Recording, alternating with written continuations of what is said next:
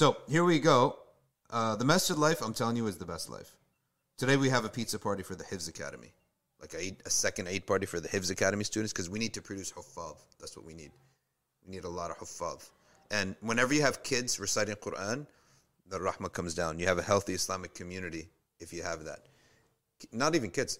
I signed up because I want to finish my hifz, inshallah.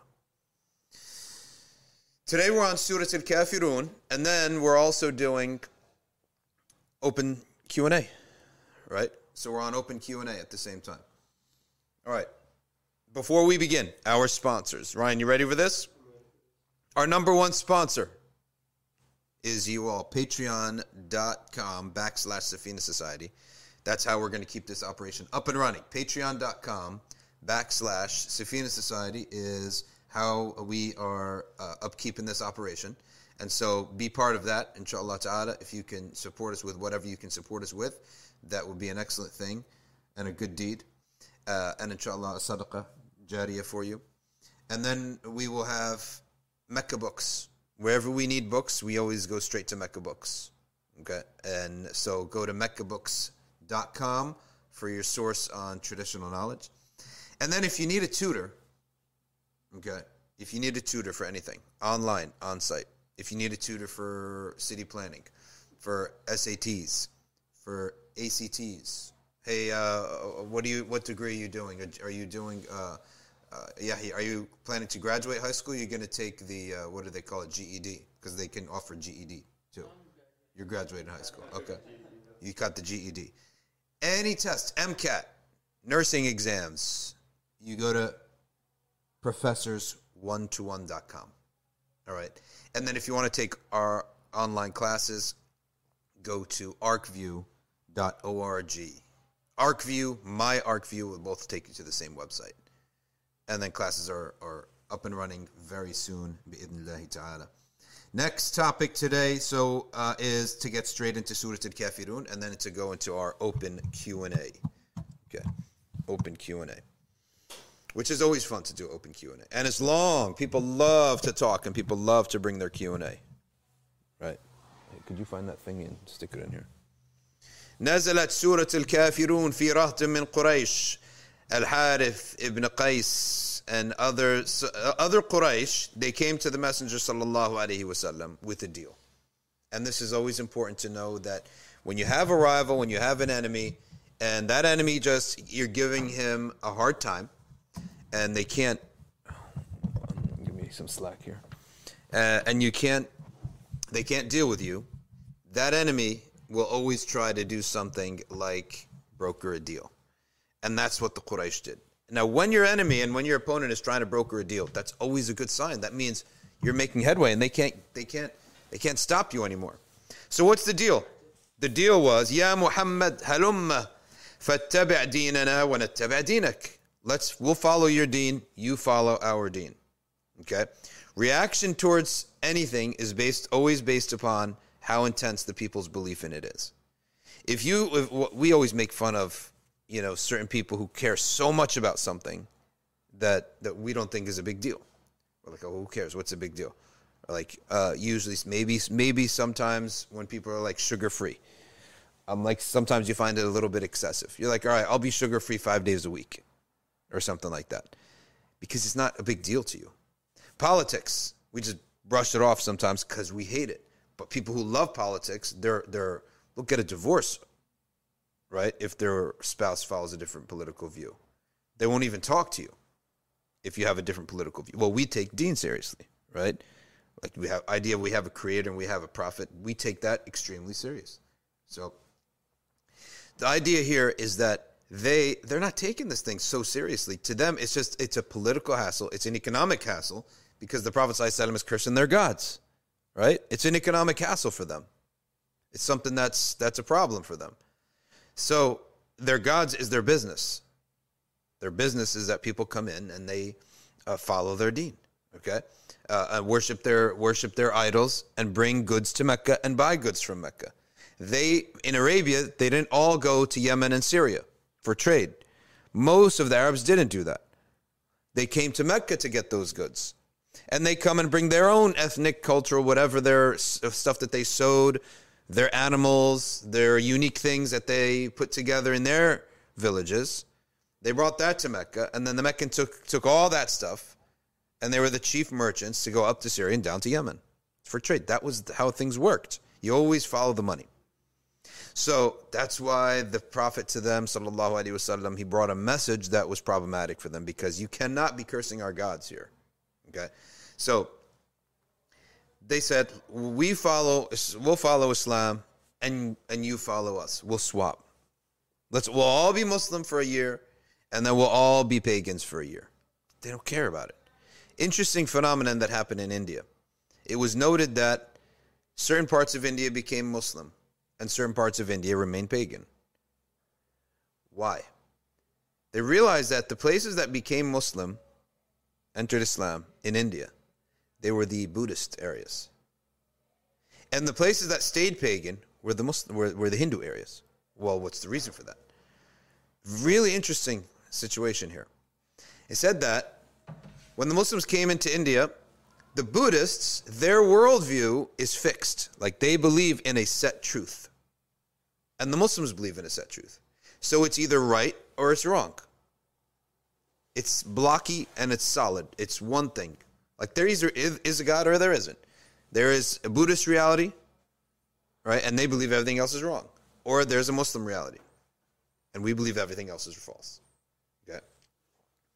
So in those places, the struggle is binary. You have to have a side. Those are the places that entered Islam over time. The Hindu places, the Muslim came in, they're fluid in reality. Everything about them is fluid. So when the Muslims came in, they said, okay, another God. We already have 1,000 gods. Now we have 1,001 gods. And if you notice in those places, the Hindus, they could oftentimes move around. They'll pray at a saint's shrine. They'll go to a mosque. They'll go to a temple. It's all fluid. All the reality is fluid. Nothing is fixed. So it was like impossible to grab at them, right? It wasn't an issue of converting for them. Or rejecting it. So they stayed Hindu. So it was one of those, and to me, the left in our world today is more like the Hindus, and the right is more like the Buddhists. The right, they tend to have beliefs, like this is either right or wrong, right? And the left, they're fluid. So that's why they don't mind hijab, Islam. The only thing they do mind is the idea that you're pinning down truth. This is haqq and everything else is false. No, that's the only thing that they'll have a problem with. They will not have a problem with hajj, pilgrimage. They won't have a problem with hijab. They won't have a problem with salah. They won't have a problem with anything except that you actually believe that this is the only set of truths and that everything else is false. That's the only problem they'll have. And that's Quraysh, that we have that instance coming at the Muslims, at the Prophet ﷺ, when they said, we'll follow you, you follow us. Why? Because they don't believe in anything, right? They don't really have a firm belief in these pagan gods. But now this has become an economic, cultural, social hassle for them. So they're like, let's just be fluid about it all. So you have to really keep in mind that don't be fooled when any organization or any set of ideas coming from the liberal left is like open to Islam. They're open to Islam because if they're truly open to Islam, be open to all of it and accept and tolerate our exclusivity. That's exclusivity means when we say that there's one God, we believe any other doctrine is false. When we say that Muhammad ﷺ is a prophet, Sayyid al-Kawnayn alayhi salatu wassalam, any other statement about him is false. Not open to interpretation, and we're intolerant of that falsehood. Are you tolerant of poison in your refrigerator? So tolerance has a limit, right? Tolerance has a limit if you actually believe in something. When you actually believe in something, anything opposed to that, you're intolerant of it, right? I mean, the left is intolerant of many things. Everyone who has a position is intolerant of the opposite of that position. You go to vegans, they're very intolerant of beef. You can't say, hey, listen, all right, you have a vegan restaurant, all right, Pure Food and Wine. You ever heard about this restaurant? You know about this place? Oh, my gosh. This woman. She's a woman. She opened up a vegan restaurant. And then she was all like mystical and otherworldly. And she got hooked by a complete scam artist who told her lies about immortality and another world has selected her for being tested, right? And this other world, if she passes these tests, she's going to see all the solutions to her problems. Her debt to the restaurant will be paid, and her dog will live forever. Okay? So, what were the tests? Giving him money. In a span of 2 years, she paid him $1.7 million, because he kept saying, all right, this is the next test. You have to part with $50,000 on the spot right now, right? Because you've been chosen, huh? In Venmo, right? Bank wire transfers, boom, right away, on the spot, and she kept using the restaurant's money for this. And then she ends up basically bankrupting the whole restaurant because of this mysticism that she was part of, right? That she believed in. But point being, that's a little side thing. And she ends up fleeing, right? And the thing is, she didn't even love the guy. She just believed in in this mystical, because vegans tend to also believe in have these weird beliefs. Anyway, vegans, you can't come to her and say, hey, why don't you be vegan for 5 days a week and then let your restaurant serve chicken one day, and beef the next day. They're not going to accept it. So do we call that intolerance, or do we call that sticking to their beliefs? They're just sticking to their beliefs, right? It's not intolerance. It's just that's their belief, right? And they say, oh, you call people kafirs. Okay. Oh, Christian, Protestant, Catholic, Jew. Aren't we kuffar to you? Oh, Shia, aren't we innovators in your eyes? Is the Sunni position accepted in the Shia view? Or is the Sunni an innovator, a heretic, whatever you want to call him, in the Shia view? So why is it that the Ahl Sunnah are like intolerant if they hold beliefs about other sects or religions, but those other religions aren't intolerant to us? You think the vegan would like to serve an Islamic menu one day and be slaughtering lambs and sheep all day, right? Be tolerant. So everyone, if you have a real belief, you have to, by logic, reject anything that negates that belief. Otherwise, it's insanity.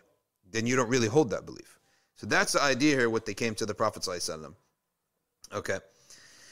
They said, we will do everything you tell us 1 year, and you follow our religion the next year. تعبد آلهتنا سنة ونعبد إلهك سنة فإن كان الذي جئت به خيرا كنا قد شركناك فيه. If you're right, we'll have followed you. وإن كان الذي بأيدينا خيرا كنت قد شاركتنا في أمرنا. And if what we're on is good, then you would have to be part of that. So what are they reflecting here? Doubt. They don't have certainty. They're in doubt. If you're in doubt, then you don't take a strong position on something. And we have that. There are many things where the evidence doesn't line up for us to really take a strong position in. A lot of things in life, in deen, even.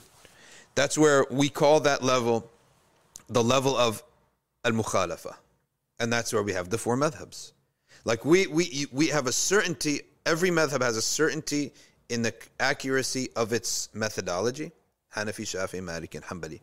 But that is not the same certainty as the level of certainty that God is one and the Prophet is true. It's a certainty based upon the ijtihad, the rational calculations of the founders of that school. Okay? And they're admitting that this is our effort, our mental effort. And there is a possibility of something else being correct. Okay? And then when we look at those other opinions, yes, that we don't hold that to be correct, but it is possible that it's acceptable. So therefore, that's the level of al-mukhalifin fil furu'. And that's why the ibadah behind any one of those four madhabs is accepted. Right? So we do have levels of certainty and confidence. Okay? Diets, ways of living, different ways of raising kids, it's all about effort. So I might feel 100% confident in my way, but it's not the same confidence as the idea that there's the things that are not to be discussed. So you're confident that Madagascar exists because tons of people have been there, but is it the same level of certainty as that North Brunswick exists? No. Like someone came and said, listen, man, I don't really believe in Madagascar. I think it was just a Disney movie or a Pixar film. man, it's not really a real place. You'd say, all right, it's a weird belief. But if someone comes and say, hey, listen, North Brunswick doesn't exist. New Brunswick, where we're sitting right now, doesn't exist. You'd say you need to be in the mental institution. So there's different levels of disbeliefs, right? Disbeliefs have different levels and different elements to things. So then they say, فَقَالَ مَعَاذَ اللَّهِ أَنْ أُشْرِكَ بِهِ غَيْرَهُ. Prophet ﷺ says, I seek refuge from Allah from ever doing anything like this. فَاسْتَلَمَ بَعْضُ آلِهَتِنَا فَاسْتَلِمْ بَعْضَ آلِهَتِنَا نُصَدِّقُكَ وَنَعْبُدُ إِلَهَكَ. Okay? Make peace with some of our gods. Okay?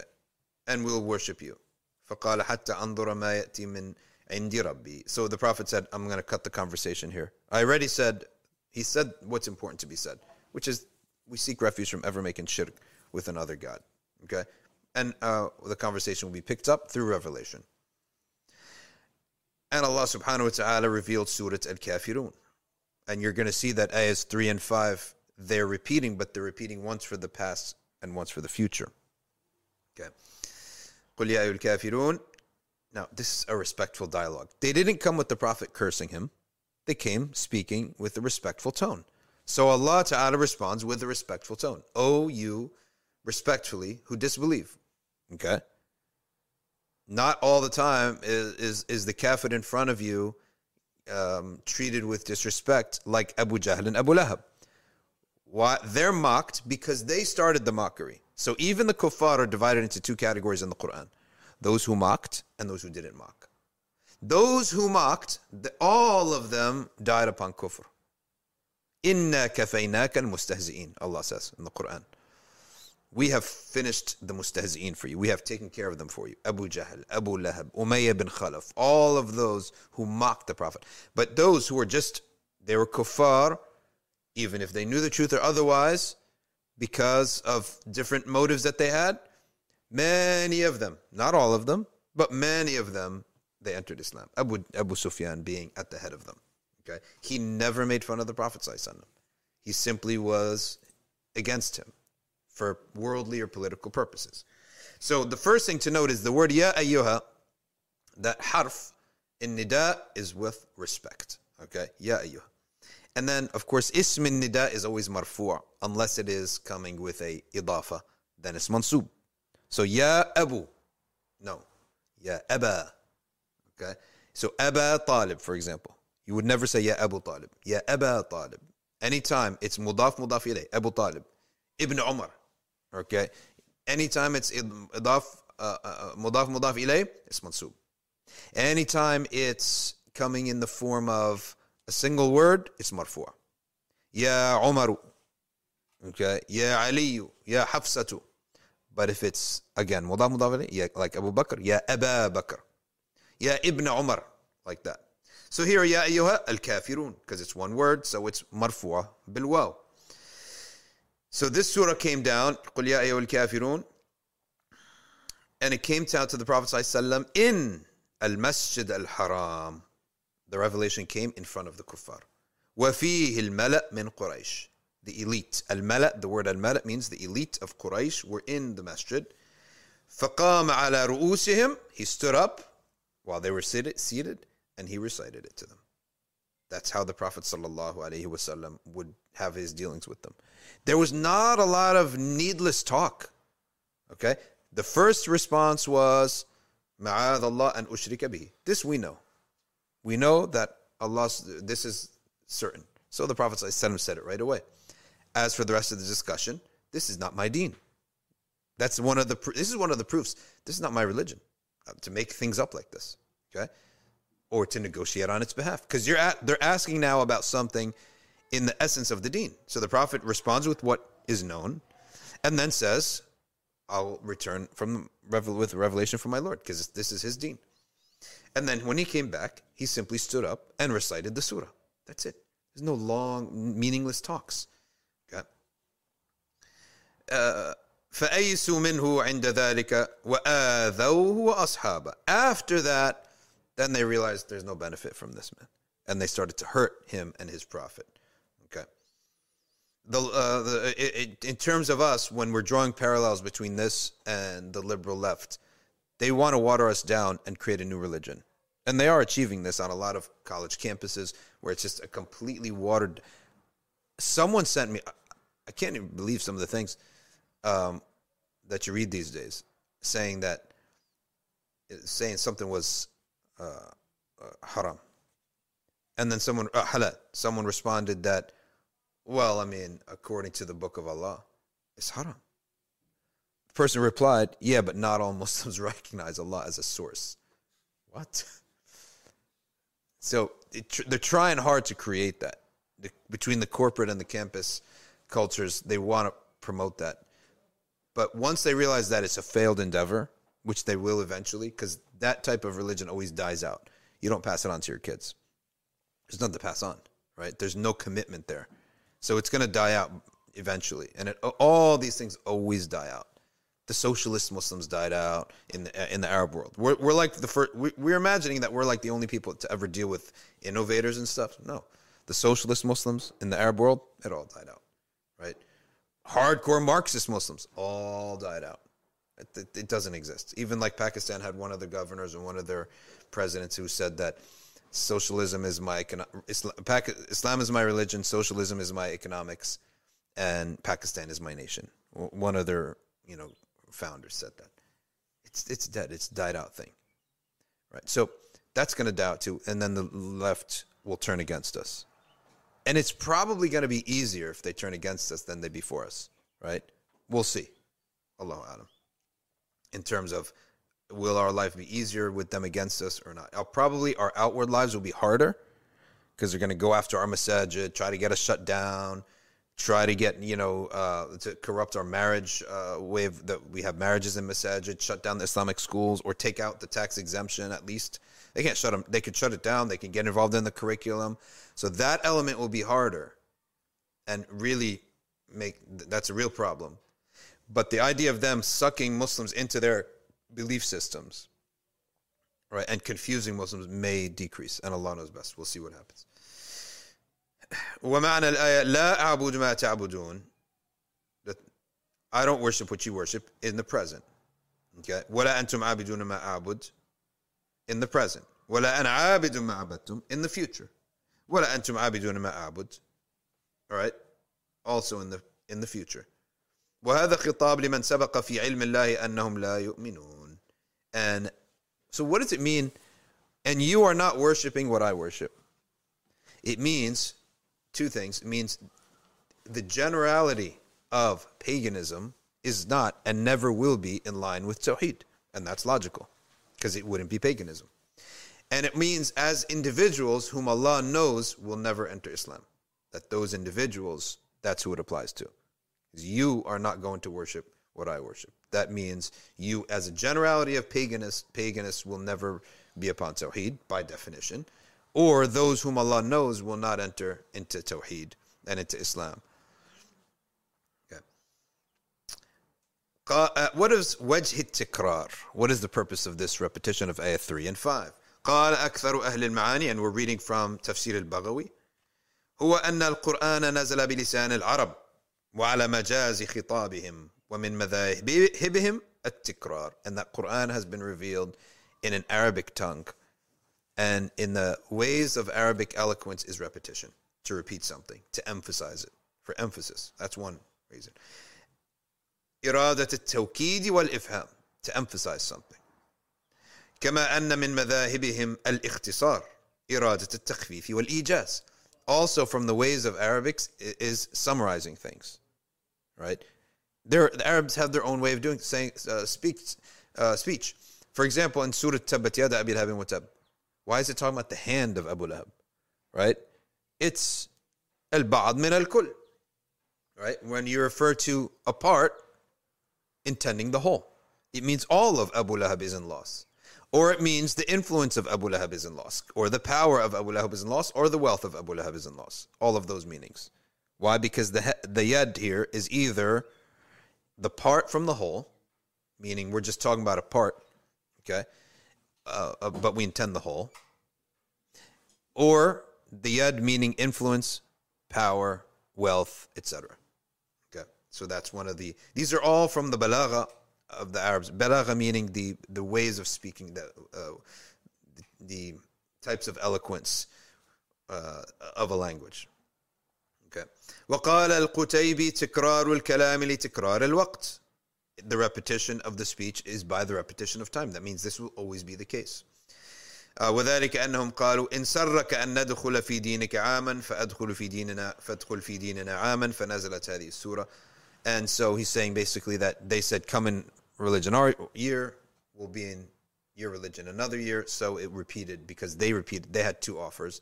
So the Prophet ﷺ, the revelation came repeating both, negating both. لَكُمْ دِينُكُمْ وَلِيَ دِينٌ. What does that mean, لَكُمْ دِينُكُمْ وَلِيَ دِينٌ? Does that mean, as somebody had asked me, لَكُمْ دِينُكُمْ وَلِيَ دِينٌ, that means we should respect and tolerate all other faiths. No, that's not necessarily what it means. Like ideologically tolerance. We're talking about ideological tolerance, not like my neighbor, tolerance of my neighbor, like I'm going to go trash his house because he's not a Muslim. I mean, the people talk to us like we do that, right? As if we're living in Mars or something, or we're living in Afghanistan where there's not another non-Muslim for 1,000 miles, right? How do you think we're surviving here, right? So there's tolerance. When we're talking about tolerance, there's the tolerance of living with the people around you. That's one thing. Then there's ideological tolerance, which is a whole other thing. I don't think anybody in my neighbor is a type of fluid. Everyone's got their beliefs. The Catholics, I know what they believe. The Jews, I know what they believe. Blah, blah, blah. Right? So Hindus got their beliefs, etc. But then there's the neighborly type of tolerance where, listen, we got to be able to survive. I know if I harm you, you're going to harm me. We can't survive like this. So there's that level, I think, that is common sense that everyone has to have. So lakum dinukum waliya din refers to this. Listen, these are my limits, and you got your limits, right? I understand you have your limits, and these are my limits, and now we're going to live. Doesn't mean I approve of it. There's nothing I could do about it.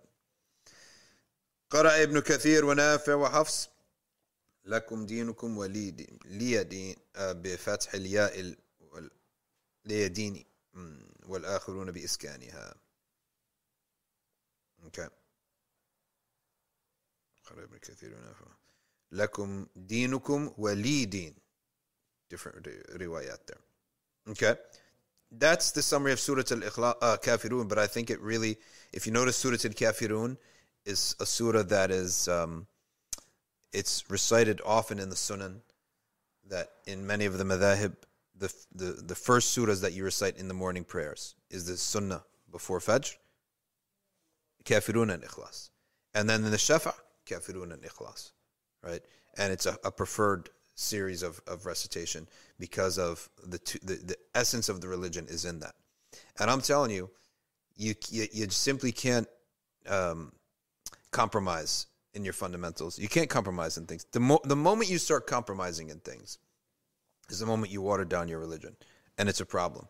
And it's very tricky to find that middle path, because groups that compromise, it looks good in the beginning, they die out in the end, right? It gets so watered down, it's meaningless, right? The religion is so watered down, it's not even attractive anymore. Like, there's nothing there. There's no substance. You just keep watering everything down. And you look at penitent and pious religious youth. Now, youth aren't always an example, but sometimes they are an example because they have a pure heart and a more fresh outlook to things. There is a time where there are example. When you present them, you got a kid who wants to turn back to Allah subhanahu wa ta'ala. He wants to go to something pure. He doesn't want, they tend not to go to a mosque or religious operation or culture or space or even teachers that they've compromised so much over the years. Nothing stands out. Where do they go? They all go to the spot where the deen is as it is. Like, I'm reading the Quran, that's what I see. I'm looking at the Sunnah, I see that. Like, there's been less compromise over time, that it's an identifiable thing, separate, right, and unique, and it could help me. So it's always a balance between what do we compromise, how much do we compromise, and what do we not compromise. Because both extremes, they die out over time. One, it produces a people who burn out, right, and it's not adaptable, and it can't survive. And the other side, it's not even attractive. Yeah, it'll always survive. It'll survive barely on a heartbeat, basic pulse. But there's nothing attractive about it. And that's the issue of where you compromise. And the best way to look at it is simply judge it by fiqh, right? You have to judge it by fiqh, and you have to judge it by observation. So what we know for sure, we're not going to compromise where there's an ijma' across the madhahib on this issue, that it's forbidden or it's obligatory. We're not going to compromise on those. If there's differences in madhahib and it's something public, not personal, like a public policy, a policy of a masjid or something like that, then we can talk about that. Okay? But then the second source is observation. We're going to observe the different Islamic groups. Who's not compromising, and how have they been over the last 20, 30 years? Did their youth go away, or did they replenish? And then who is compromising? And I think a lot of the big mosques near the cities that usually are always inviting politicians and stuff, they tend to be the compromised mosques. I never see students of knowledge in those mosques. I never see people making tawbah and then fleeing, that this is where it's going to help me. I don't see it, right? I don't see that. And also, at the same time, the completely no compromise at all, I also tend not to see like many converts.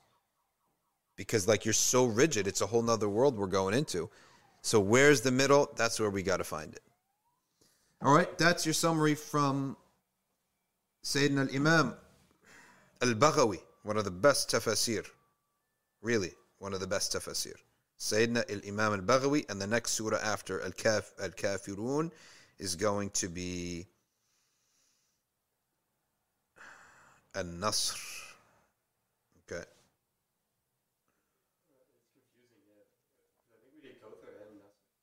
Yeah.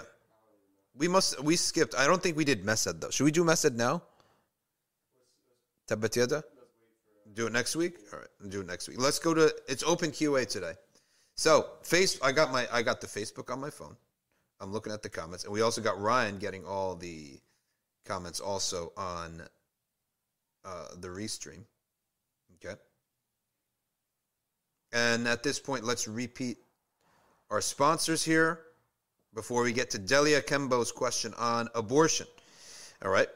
So, our sponsorship, let's start out with MeccaBooks.com. If you want to get books and you want to benefit, you want to go to MeccaBooks.com and make benefit by reading and getting those traditional Islamic texts and filling your house with those. And sometimes people do this thing where I'm not reading any book, I'm not opening a new book or getting a new book until I buy until I read all my other books. But that's not how it works. Reading, the way it works, is to be able to go into your library and say, wow, I never read any of these books, and to be like interested. So you make a library not based on what you've already read, but based upon what in the future you will be interested in. So that's MeccaBooks.com. Secondly, if you need a tutor, anything, SATs, online, math, finals are coming up, get a tutor, professors1to1.com. Good. And then our classes, arcview.org is where you're going to get our classes. And you can study eventually all four madhabs, inshallah, will be there. We have plenty of pre-recorded classes. Study at your own pace. Pre-recorded Arabic classes, pre-recorded tajweed classes, fiqh, aqidah, tasawwuf, all pre-recorded. And you can get them all at arcview.org. And lastly, patreon.com/Safina Society this is how you can support us. And we really thank our almost more than 200 supporters and counting to help put together this stream 4 days a week, almost 2 hours. I mean, one time I think we went 3 hours. But patreon.com/Safina Society, and we have almost 200 patrons now. So let's go to Delia Kembo's question on abortion. And it's, you know what I don't like? I don't like being dictated. Where my mind is, okay, if the whole society's on abortion today, then we're all thinking about abortion. If the whole society's on something else, that this is the news, right? Then we're just on that. I'm not a fan of that type of thing, but of course you do have to answer the question. So we will answer it once. We're not going to do a whole thing on it. But abortion is haram in Islam. Just as wine, pork, murder is haram in Islam. Just because there are exceptions those are exceptions. Okay? What are the exceptions? By ijma', 40 days. Any abortion within 40 days is not murder. It is considered, it would be sinful or permissible even. Even there's a Shafi'i opinion saying that it's not even haram within the first 40 days. Okay. Maximum, it will be a sin, but it's not murder. You haven't murdered anything. There is no living creature. All the madhab will agree that on 40 days. The difference will be now the next 80 days. And you do have a strong component of the scholars are holding that the ensoulment does not happen until after 120 days. After that, you have killed something. Now, there's no had punishment. The mother's not going to go get herself executed, right? Why? Because there's no way to do this in court. Okay? She's one of the inheritors, right? So it's considered she has done qatl, but she has no had punishment on her. She actually has a fine. She pays a fine. Okay, agharra. But that's irrelevant. Point being is that after 100 days, that is murder. So, are there exceptions? Yes, there are exceptions. So that 80 days, you have to understand, is not by ijma'. That extra 80 days, up to 120 days, is the opinion of some, that there's no ensoulment. Therefore, it will either be sinful, permissible, or even obligatory. If the mother's going to die, it becomes obligatory. Okay? It could be sinful depending on your motive, but it's not murder. It's not qatl. When is it qatl? It's qatl after 100. Qatl means killing. After 120 days without a valid excuse, which is that the mother's life is in danger. If the mother's life is in danger, then you choose the woman the one who has more dependence, which is the mom. Right? The mom has 5 kids, and the baby has nothing, obviously, right? But the mom has 1, 2, 3 kids. She's got a mother, a father, whatever. She has dependence. You save the life of the mother. More people rely upon her. She's needed more, okay, in the society and in the world than the baby. So you save the life of the mother. All right? That's how it goes. So in the absence of past 120 days, and when there's a dire need, such as the mother's about to die, okay, life and death, then that's the exception. So, but the default is haram. Just because something has exceptions does not mean it's like, oh, we have a long discussion. It's not a long discussion. We just said it in 10 seconds. All right, what's the ruling on wine? It's haram. What happens if I'm at a ball game and I'm choking on the halal hot dog? Then you pick up the beer in front of you and you drink it and you swallow it down. That's it, 5 seconds. We just gave you the only time that you can have beer, when you're choking, right? Or I guess if you're in the desert and you're walking in the desert and there is nothing except for a Budweiser in front of you, in that hypothetical crazy world, that's it. So that's basically the idea of abortion. That's how simple it is for us. And this is one of the examples where mind and observation, reason and observation, the two of the 3 sources of knowledge, cannot answer the question of when is it allowed and when is it not. You need that third source, transmission from the Creator through the Prophet ﷺ of when ensoulment happens. Okay, what is the difference between the male fluid and the female fluid and a human being, an insan?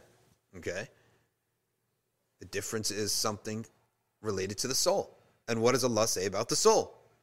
It's from the affairs of your Lord. It's not something you're going to observe or rationalize. It is only something that's going to come down from your Creator. He's going to tell you about it. It's one of those things. Otherwise, how many centuries have passed? If the soul was something that we could just observe or rationalize, we would have done it already, right? How many centuries have passed? But no, matters of the soul are restricted to God and His Prophet.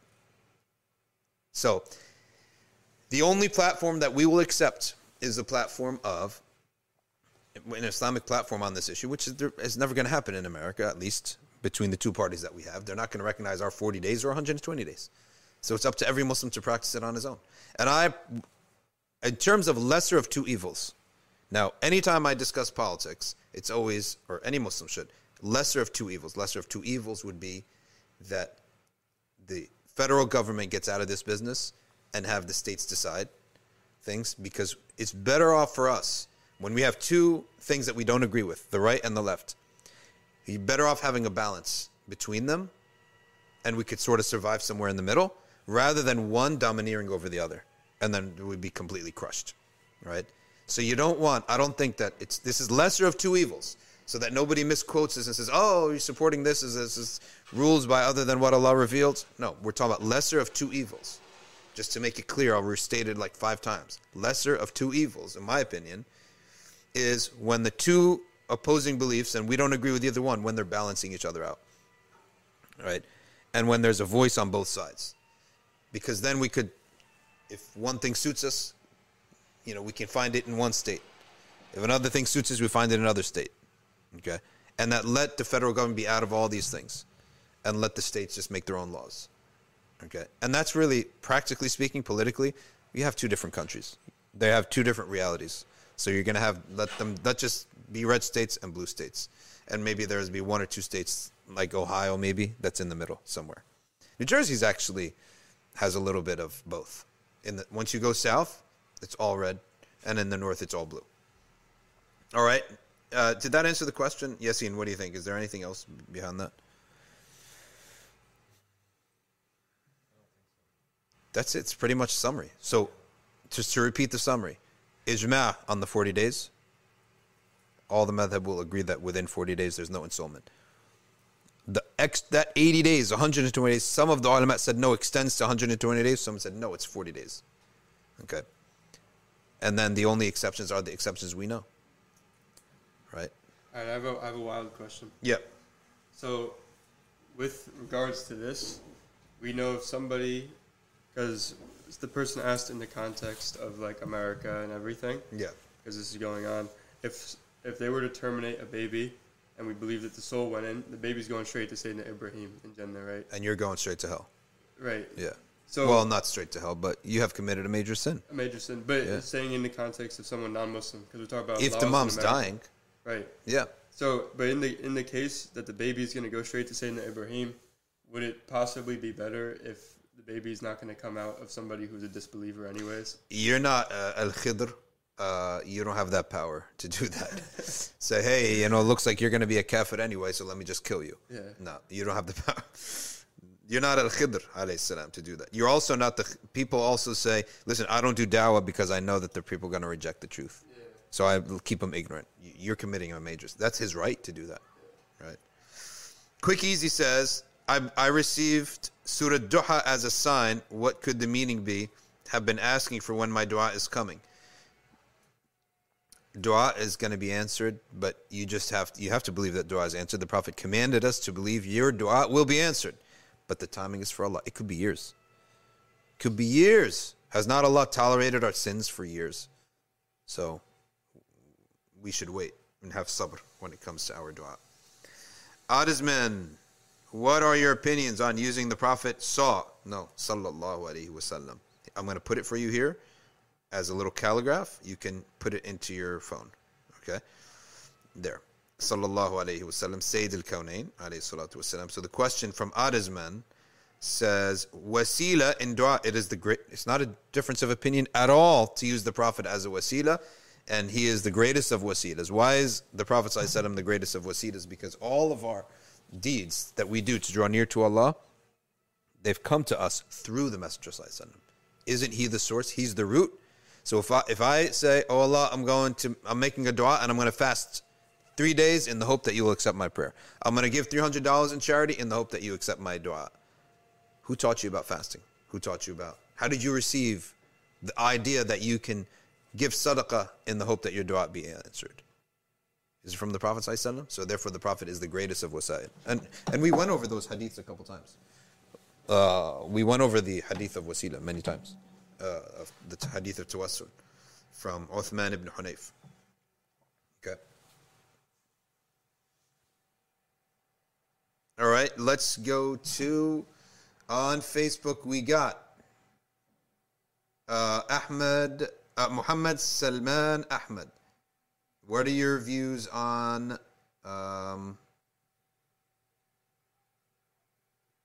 your question got cut off. Let's see if it's here. Blah, blah, blah. Where is Muhammad Salman Ahmed? I think your question got cut off. I don't see it. I don't see the rest of your question. Muhammad Asif Haji, can you recommend source books that explain why we follow a madhab as part of the sunnah?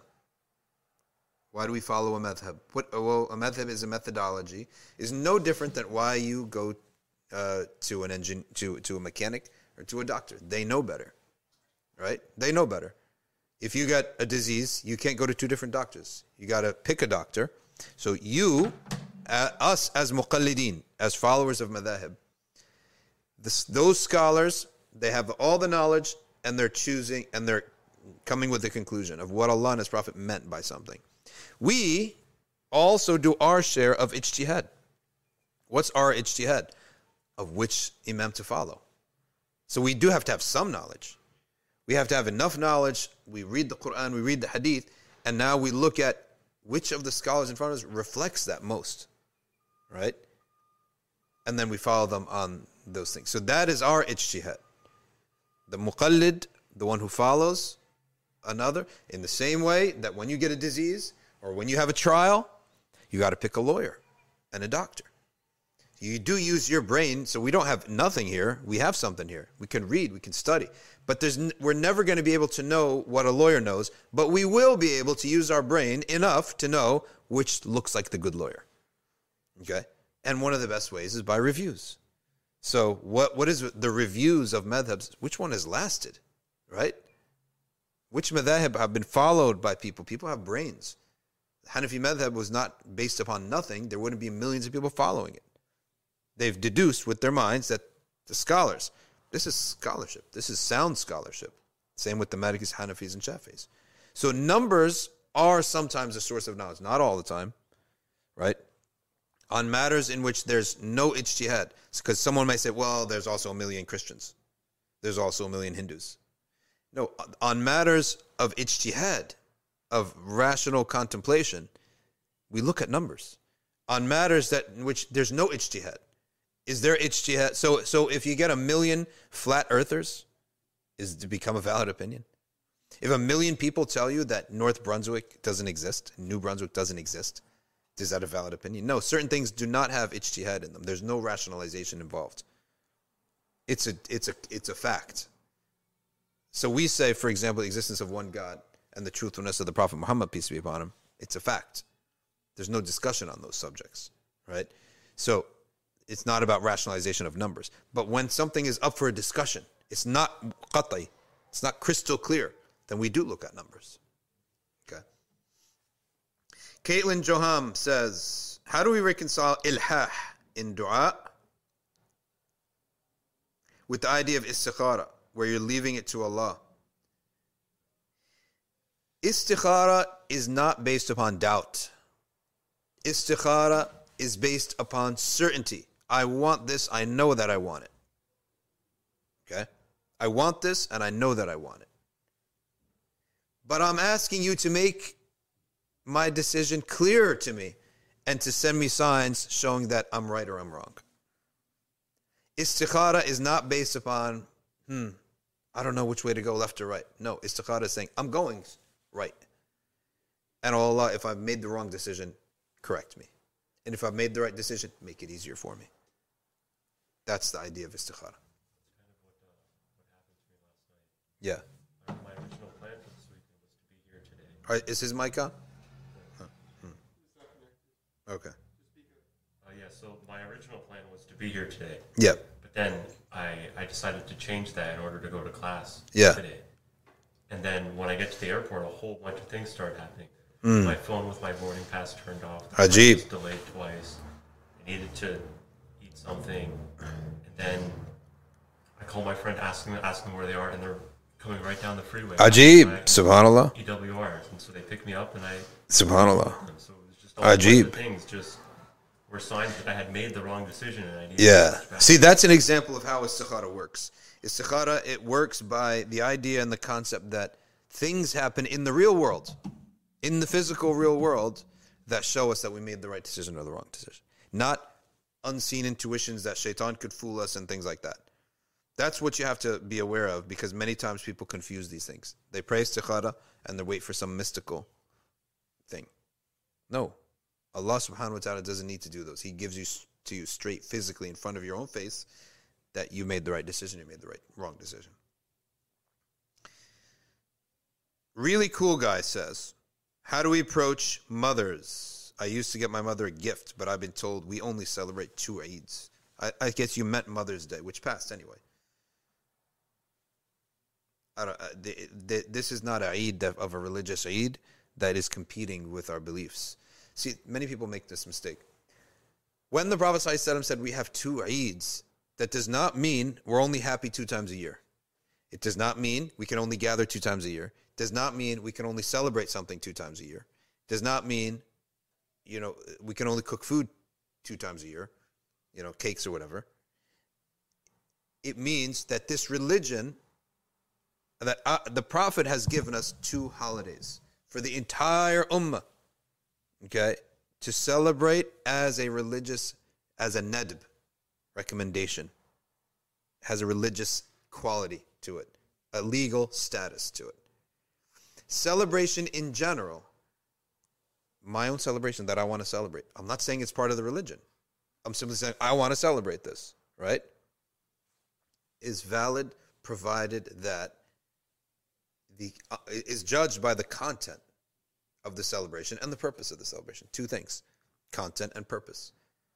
We have Hifz celebrations all the time. We might have 2, 3 a year. We have one general to celebrate the whole initiative for our Hifz of Quran. And then every time someone has a milestone, reaches a milestone, we have a little party after Isha. The level of that type of party is simply at the level of mandub. It's mandub to attend and be happy because the purpose is mandub. It's not near Eid, which is a sunnah mu'akkada in the religion for the entire ummah. That's the difference. Okay? So celebrations are all allowed. Now we get to the subject of, when the kuffar establish a celebration. That we can discuss that. We can say it is makruh to follow them in anything. You have 100% legitimate argument. Makruh. We won't say haram because the content's not haram. But makruh, following them and behaving based upon them, it's makruh, right? Just like when the shaitan came and told Prophet Isa, alayhi salam, say la ilaha illallah. If he said la ilaha illallah, he would have obeyed shaitan. And if he doesn't say la ilaha illallah, he rejected the truth. So the Prophet Isa said, I will say it, but not after you. So he walked away from Iblis and he said it. So he's not obeying Iblis. Now the other question comes up. Is everything of the kuffar initiated by the kuffar will be like following the kuffar? So if I wear jeans, am I following the kuffar? If I wear a baseball cap, am I following the kuffar? Again, it's up for discussion on perception. So in general, the Muslim should be distinct from a kafir. Should be distinct. We should not imitate. We should not be following them. There's a degree to which that's impossible when you're living amongst them, or when their culture has domineered over everything. You go to Cairo, you don't even know if it's an Islamic country or not, right? You don't feel anything. Yasin next to me is wearing a thobe. You go to Cairo like that, they'll look at you.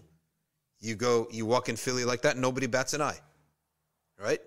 If you go with short thobe in Philadelphia with a big beard, no one bats an eye. You go like that in Cairo, you can get arrested. People make fun of you. People will snicker at you. Your own family will make fun of you, right? You go like that in Philadelphia or Newark, nobody bats an eye. You actually will get respected, okay? The world's different now. So I would not say that this is, neither is it mandub, nor is it makruh, haram. All right, let's go to YouTube here and see. Mara says, are the rewarded 6 days of Shawwal mutually exclusive from making up Ramadan? Yes. Number one, they're the obligatory things cannot be mixed with a recommended intention. So I cannot combine, for example, praying Fajr with istikhara. I cannot combine makeup fast and sunnah fast. The makeup fast is obligatory. Sunnah fast is sunnah. So the 6 days of Shawwal, any sunnah fast and an obligatory fast cannot be mixed. That's number one. Number two, you have to understand the Maliki position on this is that the 6 days of Shawwal, what Malik, based on his understanding of the hadith plus what he observed in Medina, is that what the Prophet meant was 6 days from the month of Shawwal onwards. Okay?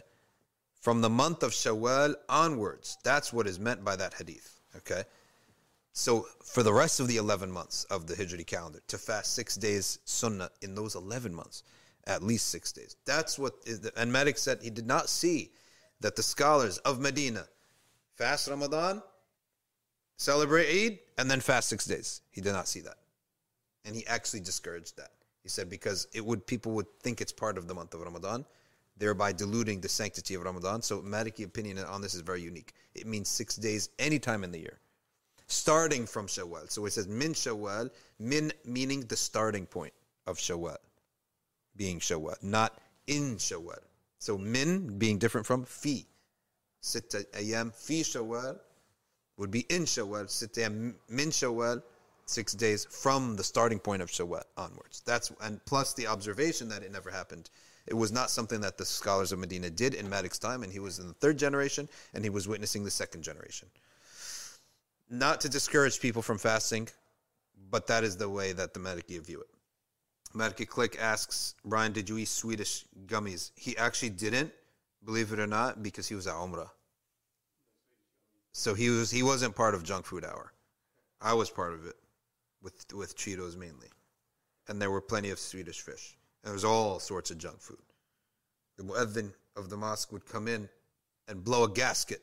There's crumbs all over the main area in front of the mihrab where we would gather for our junk food hour. I mean, think as you fasted all day, I don't eat a big iftar because to be too heavy, right? I don't eat a big suhoor because you can't sleep with that. And our masjid, the desi food has taken over the ummah. Our masjid, we actually served desi dinners for suhoor. Like with oils that you've never seen before at that morning, at that hour of the morning. Wings, everything. So we didn't have the traditional like American breakfast foods like bagels. Even Egyptian food is light, beans, yogurt, things like that. No, desi food, because they are intolerant of all other foods. So you have to end up catering. They end up cornering us because they won't eat, and they're the majority. So khalas, we all eat desi food. And so I hardly basically ate suhoors either. So we got rukhsa to have junk food hour. And maybe, I don't know if that's a good sunnah because we really probably put on some weight. Anyway, at the end, it really took off. It was ice cream was coming in, right? All right, Mara says, is there a particular benefit in completing Ramadan makeup fast during Shawwal? It's always beneficial to do your qada earlier than later because you don't never know when you're going to die.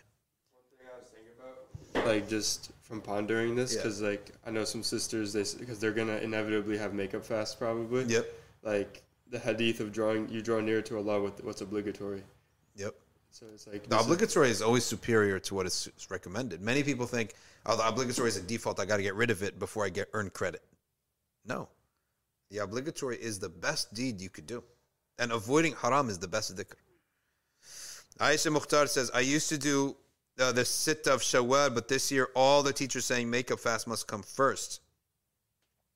That's 18 fasts for me. You don't have to do them in Shawwal, Aisha. You can do them any time in the year, the 6 days. So.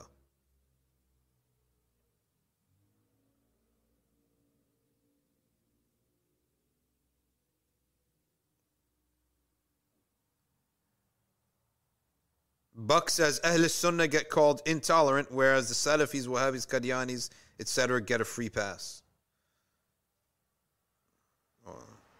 Ali says, how many days is Eid al-Fitr?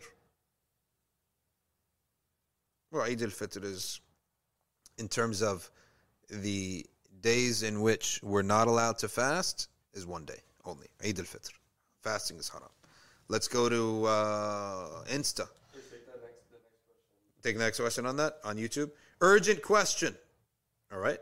From I'm Not Here 9/11. What's the best introductory book to Kalam? I have a relative who joined a New Age cult and now espouses these ideas. We part of God's consciousness, etc. Most of those things can be destroyed, obliterated on this mere avenue of epistemology. Epistemology is what are the sources of knowledge. And all the New Ageists have no source for their knowledge. Like they're making up stuff as they go along. Okay? They are making up stuff as they go along. And so what is the best introductory book to Kalam? I would not. Here's how you should do things in Islam. Don't try to find everything in one book. Get yourself 3 books on Kalam. Right? Get yourself 3 books on Kalam. 4 books even. Spend $100 on Kalam. I wrote a book that has some fundamental principles on Kalam at SafinaPress.com. I'll put it in for you. All right. So we had problems last year, but they're all resolved. All right. Alhamdulillah for that. SafinaPress.com. Okay. So you can go there and get one. I think there was one that Zaytuna published. Right? I think that what they had of a Kalam book. So I would get yourself a nice little section of your house for books. And here's the thing, people don't read anymore. You got to start reading. All of us, we have to start reading. I have a practice now. If I pick up a book, I make an intention. I'm going to read this chapter. I don't care as long as, unless the house is burning down, I'm not getting up from this chapter. Same thing when you do a wird.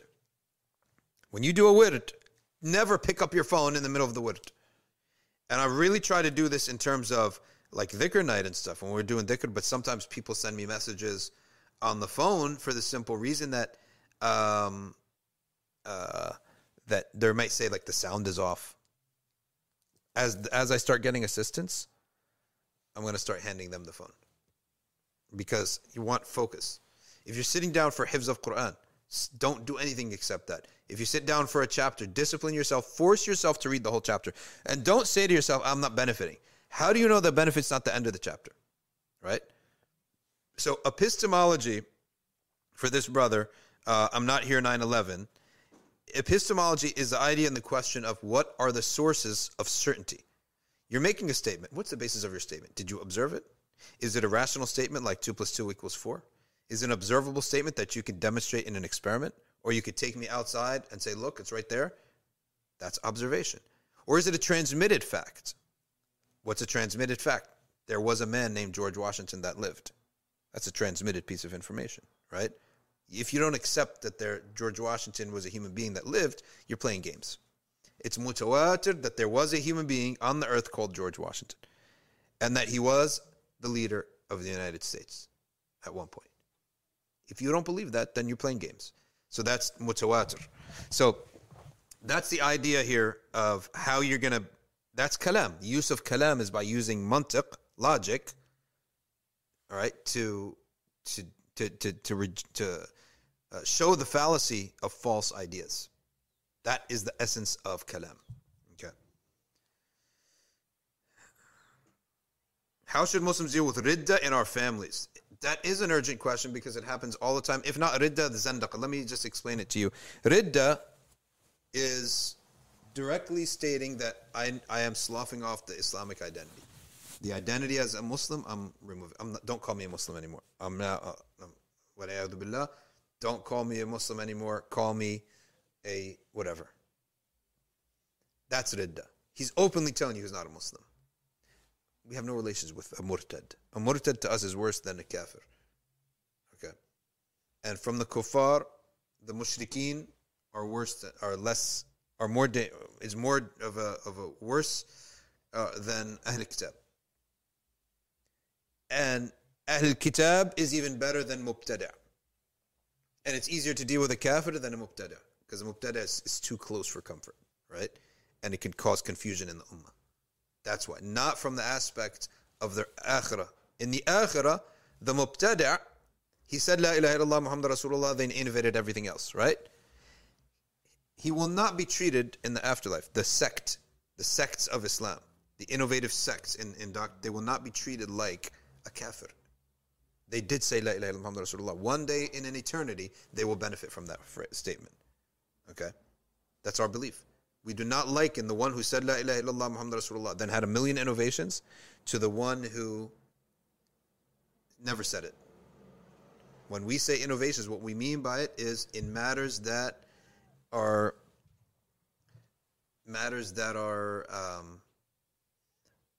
not known in religion by necessity. Okay, matters that can be discussed. Okay, hey Yahya, could you go check outside if those kids are playing not to play on the construction site? We have construction in our beautiful. You can't wait to see the pictures. Yeah, it's going to be amazing. Give us a couple months. But the Mubtada' is more dangerous in our lives as Muslims, because the innovator can totally confuse people. And that's where it's much easier to deal with a pagan or a Christian than a Mubtada', an innovator in the deen. Right? So we have absolutely no tolerance for that from that angle. Is that clear? Now, what about a Muslim who espouses a belief that is contrary to what is known in religion by necessity, that which is widespread and has no interpretation? قطعي الدلالة متواتر الرواية. That person, like someone who says, I'm a Muslim, but Ramadan fasting is not Ramadan, it's in Shawwal. Fasting is from Dhuhr to Isha, not from Fajr to Maghrib. Hajj is in Jerusalem. Wine is permitted. These things are known in religion by necessity. They're so widespread. That person is a zindiq. The Mubtada', the innovator, is somebody, he does not reject one of those things. He accepts all the ma'lum min ad-din bin darura. He rejects things that are explicit but not widespread. That's the difference between a zindiq and a Mubtada', innovator. This stuff is important because we care about Islam and we care about doing it properly. So we always have to know what is the innovator, what makes something an innovation that makes your deeds not accepted. And they will be rejected from the fountain of the Prophet. This is serious business. For us, it's not serious for people who don't care about the deen. Like your business is not important to us. This is our business. This is what we care about. Okay, so the zindiq is that type of person who is somebody who he espouses completely unacceptable beliefs, okay, things that are known in religion by necessity, he goes against it. He doesn't believe in them. That type of person is a zindiq. Right? We don't have any relations with the zindiq and the murtad. You really have to. It's very hard to say this or to practice this, but the law of the Sharia is that you cut all ties. That's just the law of the Sharia. If your case has an exception, consult your local scholar who has wara. Don't consult a loose type of person. Consult a scholar who has wara. Wara is caution in religion. Okay, because if we have quality control, your circle has to have quality control. The air you breathe and the water you drink and the food you ingest doesn't have to have quality control. If you have kids, do you let your kids hang out with any old person? Or do they only hang out with kids that you approve of? Okay? Quality control. Likewise, our company that we keep is the basis of our religion and our steadfastness, I should say. Our steadfastness is based upon the company we keep. Okay? If the company we keep on a daily basis is lukewarm about the deen, you will become lukewarm about the deen. Guarantee you. If they mock the deen, someday you will also start mocking the deen. It's just human beings are like that. Okay? So, yeah, everything good outside? No kids, no construction, right? Oh, it's the other house. Okay, good. No construction workers either, right? Okay. When we're talking about this, company you keep, it's quality control. If I see somebody flaunting sins, we call that a fasiq. Okay? He's flaunting his sins. I don't keep his company. Why? I don't trust myself. We have an ego that we don't trust. We have weakness, we don't trust her. Our usul, our methodology, is that we do not trust ourselves. We can weaken. You think that you're something special? Prophet Dawood alayhi salam. Dawood, he looked one day upon his companions and he saw them with shields praying. He said, what beautiful men. They fight for God and they pray to God, right? Now they're soldiers and they're worshipers. It's a beautiful thing. Sayyidina Jibreel came and he wanted just to say something to Sayyidina Dawood and to give him a little bit of a perspective so that he does not give them, to return them to humility for them. Because every prophet is already humble. So he said, "O Dawood, if a single woman was to pass by, all their focus in salah would be broken." Just to show you that they have weakness, right? Don't overestimate their strength.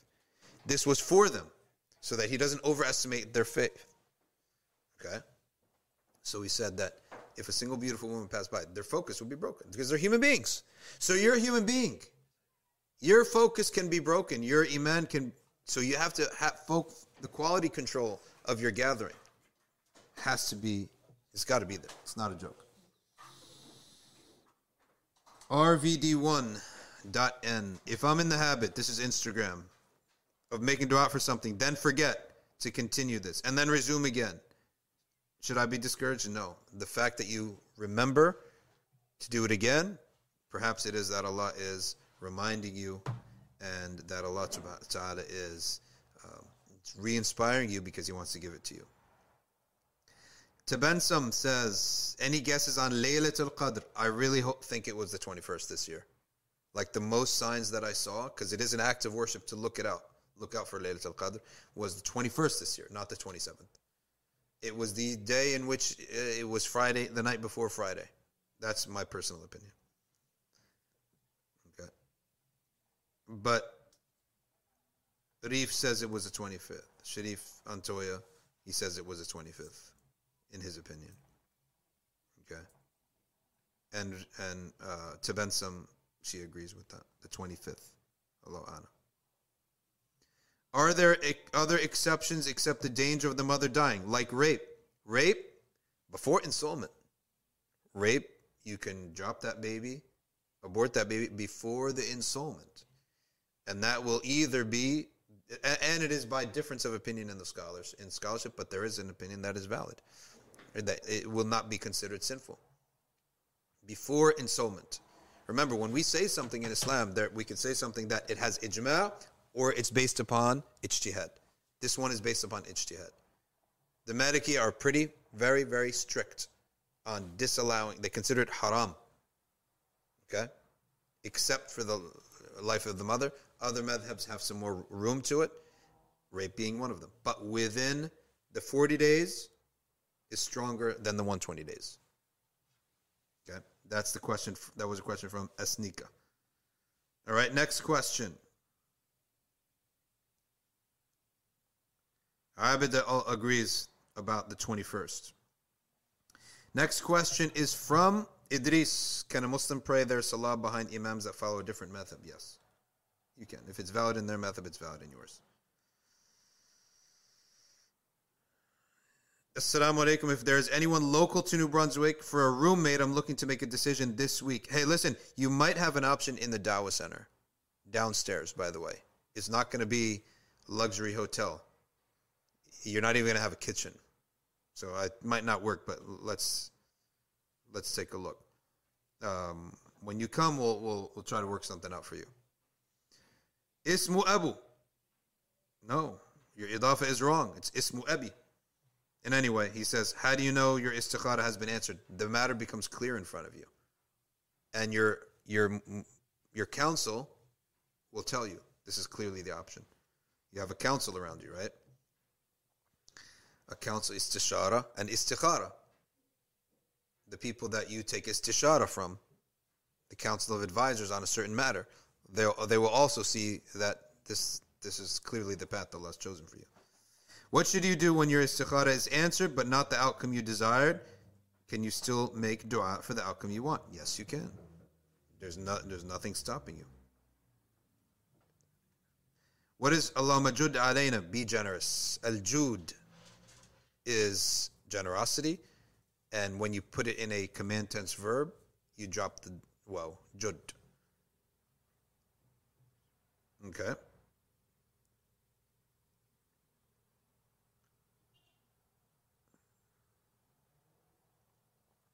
Shahida Saeed, what does she say? She says, while I'm fasting today and with the intention to make up my fast and get the reward of fasting Shawwal. I don't know about the Hanafi food, to be honest with you. The Hanafi food. Hanafi madhab. I don't know about the Hanafi madhab. We know about Hanafi food very well, right? We need to revive Syrian Hanafis. Why should the Hanafi be dominated just to one? Desi Hanafi. No offense. Diversity, right? There's Syrian Hanafis. What happened to them? Okay, so we have to have Desi. Othman, no, your boy Yasin, Kana boy. He's still Yasin doesn't know. No, I didn't tell him. Oh, your boy Yasin Kana boy is here next to us, right? He never left yesterday. Stuff happened. Yeah.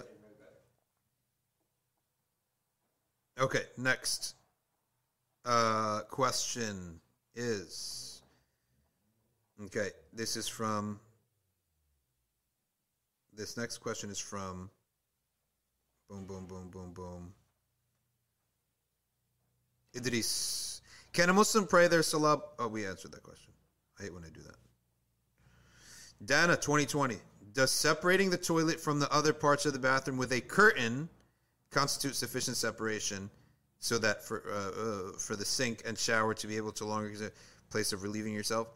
If you separate with a curtain, you can mutter in a very low voice dhikr that you need to, but it is still considered the same room. A curtain is not enough to say that you're in a completely different room. Because in our urf, we don't consider the curtain to be a different room.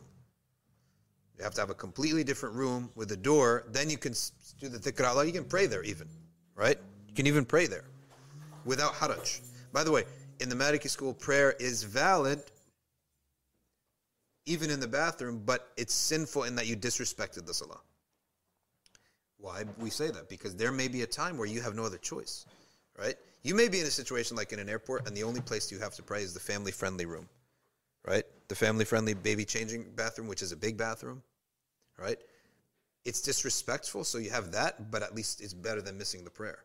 So we have to understand that. If there's no najasa, and the Malikiya do not recognize the hadith of the 8 prohibited places of prayer, we don't have that. It's in the Risala of Ibn Abi Zayd, but not everything in that Risala is the end result conclusion of the madhab. You have to understand that if you're a Maliki student of knowledge, the Risala Ibn Abi Zayd, you read it for the historical element from it, and we believe there's some barak in it, but not everything in it is something that is the final end conclusion of the madhab. In the Maliki school, we do not are you Maliki, Yasin? And that we do not recognize that hadith. Malik does not uphold that hadith of the 8 prohibited places of prayer. We pray in graveyards. Wait, so that would include like a street, right? Huh? Yeah, your prayer is valid in an exit or in a street. It's makruh that you obstructed the exit. That aspect is makruh. The prayer in a bathroom is valid. I didn't learn it from the madhab, but yeah. Like I saw someone was saying that like you can't pray where people are walking. Yeah, it's makruh. So the prayer would be valid, but it's makruh. It's makruh to pray in a bathroom if you have your own mat, let's say, or you clean it yourself. There's no najasa. For there to be najasa, you have to be certain of the najasa. There's no najasa here, so I'm praying there. What's makruh is you're disrespecting the name of Allah. Should not be in a place like that. But if you're in a situation you're going to miss your prayer, right? That's a different story. Okay, so it is a valid prayer, but that element is makruh. What about the Rasul? Which one? Like if someone has a ring on. Yeah. That says Muhammad or Muhammad. Any ring that has dhikr of Allah's name, you turn it inward and you close your hand on it.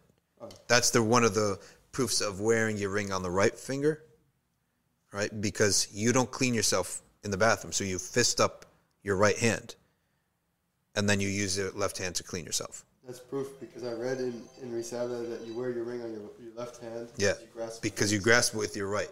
you grasp it with your right and you put it on your left, right? So, but for the bathroom, you need to put it on your right hand and clasp it shut.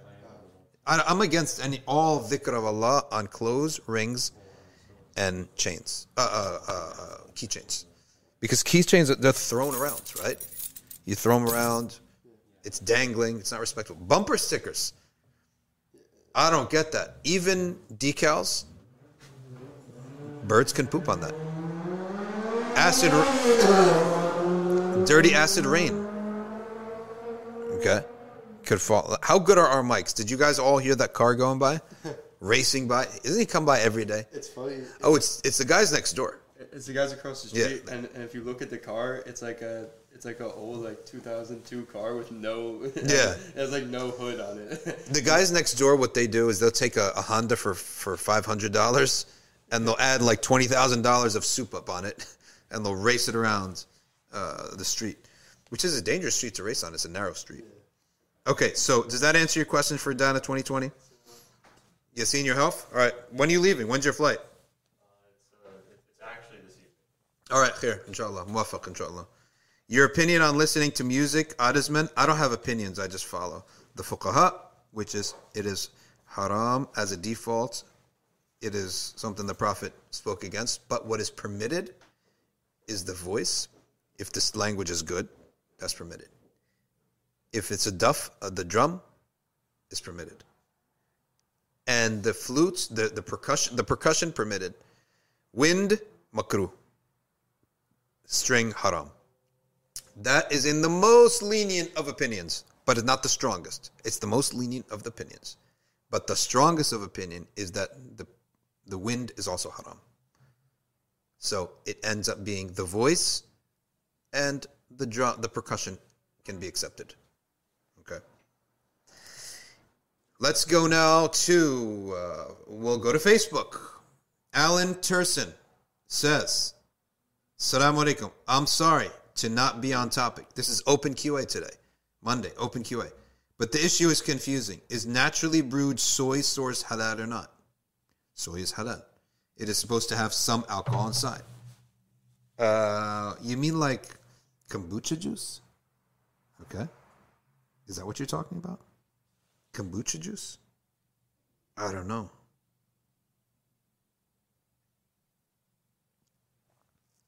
No, kombucha juice is halal. If that's what he's talking, I just don't know if that's what he's talking about. Okay. What else we got? Brian, read me something. Just get closer to your mic, I think. Saying here. All right, let's see. Oh yeah, so one from Muhammad. He was asking, like, since there's so many people giving rulings, talking about Islam, teaching things on YouTube, how do you know, like, who to go for and where do you get That's a good question. Okay. How do I know how to make a decision on who to follow? Because we said that our role or our share of ijtihad or rational decision making on things or coming to a conclusion. Our role on that is in choosing a doctor, choosing a lawyer, choosing a real estate agent, and in religion, choosing a legal source. You know how hard it is to study all of Arabic, all the opinions of the Salaf, to be a master of the Quran, a master of hadith, a master of logic, because usul al-fiqh is a type of logic. It's a branch of logic. You're not going to do that. You could try if you want. But in the meantime, you need to follow an opinion, right? So you look at a couple things. Number one, you do know something about the religion. You're not ignorant, right? You do know something about the religion. Use that to examine the words of the person that you're following. That's number one. Number two, look at the reviews. In other words, if you look at there's a famous book by Al-Dhahabi called Siyar A'lam Al-Nubala, the biographies of the nobles, okay, the prominent nobles, okay? And in that, you'll see they mention his birth, who he studied with, who his students are, but then you will see the commentary of the scholars about that person. For example, Malik says about Awza'i, huwa imamun yuttaba. He's an imam to be followed, right? So that's a review. It's a peer review. You look at the peer reviews. You look at, well, if this is truly a sound school of thought, shouldn't it, I'm not the only one with a brain, right? I'm not the only one with a pious intention. Wouldn't other Muslims have also said the same thing, right? Over the course of centuries and years and stuff? And from different times and places, so that there's no cultural bias, social bias, sensory bias, okay? So I should find if the, let's say, Hanbali opinion, school of thought, is a true, valid school of thought, I'm not going to only see it in one century, in one location. I would have seen it across centuries. I would have seen it across geographic locations, across countries and eras, so that the bias, the human bias, is removed as much as possible. So that's the review part of it. Okay. Number 3, and remember, we said that the reviews of people matter and numbers matter in ijtihadi things. Ijtihadi things, things where there's an opinion. Not things where there's no opinion. Is there an opinion that New Jersey exists? It's no opinion. It's a fact. So there's no ijtihad on that. Okay? This is part of the thing that's driving Americans crazier at this point, is because you got hundreds upon millions of people telling you a guy is a girl, right? And we know that's not true, right? Simply not true. Okay, you go to your DNA, is 100% guy. And her DNA is 100% girl. If does not matter how many people tell us the opposite, it's not true. It doesn't make no difference. Okay, now we may end up treating you like a woman because you 100% look like a woman. You've taken the hormone therapy. You've cut your biology off, or you've cut everything off, and you now look like a woman. You don't have a beard. Your voice is high pitched. You have this smooth skin. You have female body. Your body looks like it's a woman's body. Then the Sharia says we will treat you like a woman. Doesn't mean you're a woman. You see, even this, the Sharia has a bifurcation. There's a reality of things, and then there's a way to deal with it. Reality of things, you're a man. You've committed a major sin. Okay? Your belief that you're a woman actually would even cause us to question your mental health. Okay? I know that's totally politically correct, but who cares? Tolerance. Tolerate my views. Diversity. I'm bringing a diverse view to the table here. So, but the Sharia will say, how will we deal with this person from now on? Okay? We will deal with you as a woman. Okay? That's the fatwa on the matter. Make sense? Sheikh Jamal al-Zahabi. Whatever happened to Sheikh Jamal al-Zahabi? I haven't heard from Jamal al-Zahabi for ages. Where is he? Okay. Next question is from, what's the difference between Kuffar and Ahl al-Kitab from Ansika? Ahl al-Kitab is from within the general. When we say kafir, there's 2 types. Okay? Or there's actually more. There's the pagan. There's the people of the book. There is murtad. And there is zindiq. The murtad and zindiq, we just talked about them already. They used to be Muslims. Right? Or murtad, he was a Muslim, he's now something, left Islam. That's the worst of all categories. The zindiq, he says he's a Muslim, but he espouses things that are contrary to what is known in religion by necessity. Like saying Ramadan is not a month of fasting. Alcohol is halal. Doesn't matter if he says La ilaha illallah Muhammad Rasulullah, memorize the whole Quran. If he says those known things, he's a zindiq, which is a type of kafir. We cut all ties with them. That leaves us with people of the book and the pagans. And the people of the book, because of their nearness, closer in idea and beliefs to Islam, they have some allowances. We can eat their slaughtered meats. If they slaughter the animal, we can eat it. The man can marry the woman from them with discouragement, but it is a valid marriage.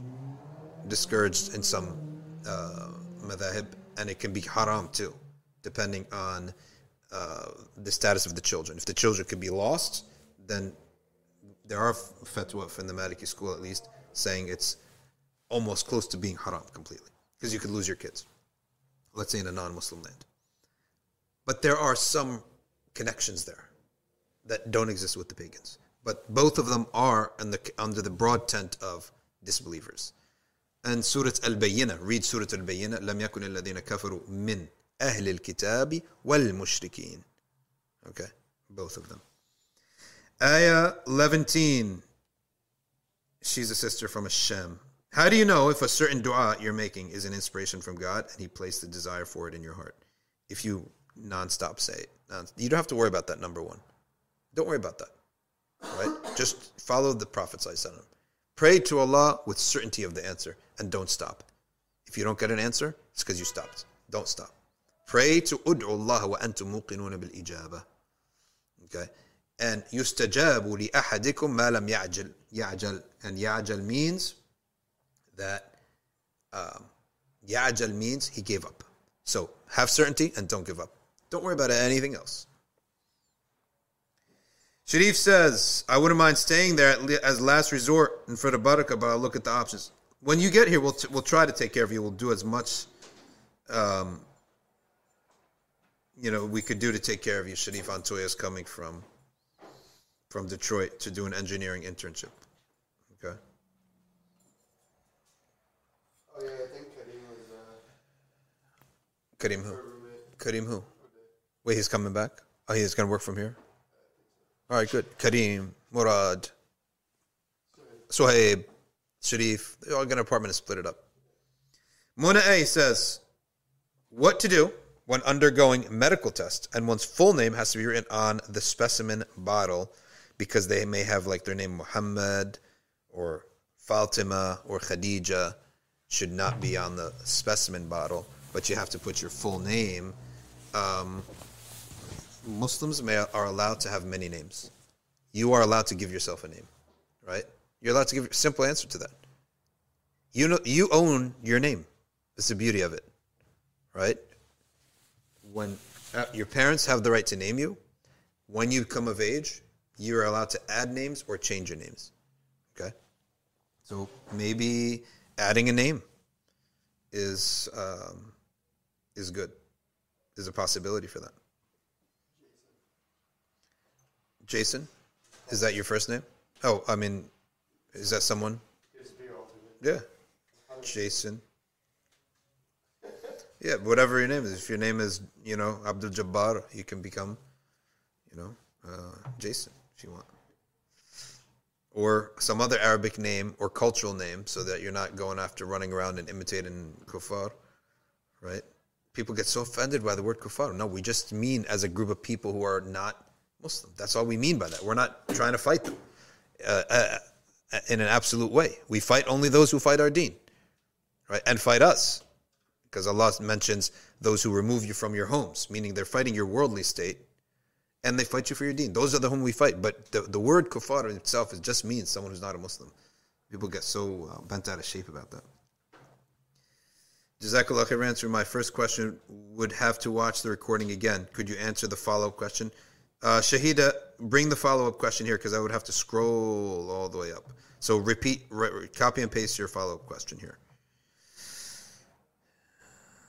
To clarify, when our names include the name of the Prophet, we should not put that. You should not put Muhammad, for example. Put something else, a nickname, right? And put your phone number so that they know it's you. Okay.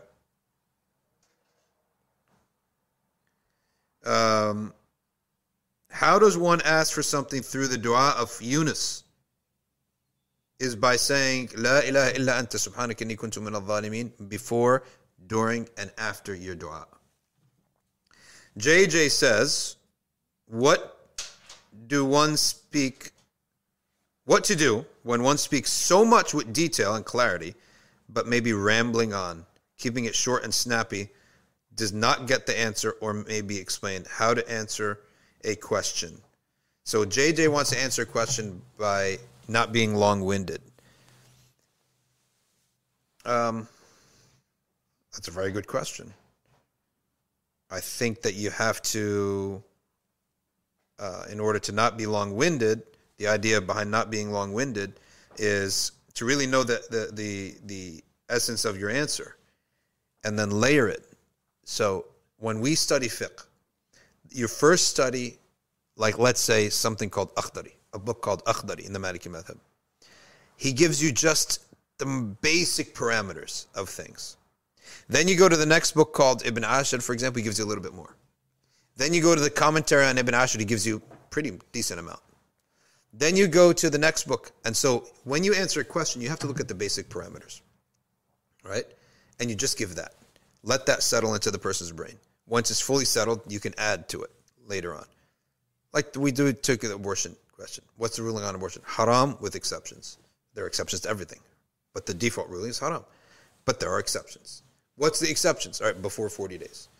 All right, what else? Before 120 days, it could be sinful, but it won't be killing. And any time if the mother's life is in danger. And you slowly add layers like that. How does that sound? Does that make sense, Yahya? Sadi Jami. If they hypothetically exist, would it be permissible to marry a cat girl? No. We only marry humans. Right? Whatever happened to Qayrawan Caravan? We took a lot of their products and we sold them. Yeah. Abdul Malik al-Habashi. I understand the Qadianis are kuffar. Yeah, Zindiq. Zindiq is a type of kafir. Umar ibn Khattab did prevent Sharif Antoya. He prevented Sahaba from marrying Kitabi women when they conquered a place. Not out of prohibition, but of the marriage itself. It's a valid marriage, but that the Arab women were not getting married. All the soldiers are abroad now, marrying from abroad. He wanted the Arab women to be taken care of.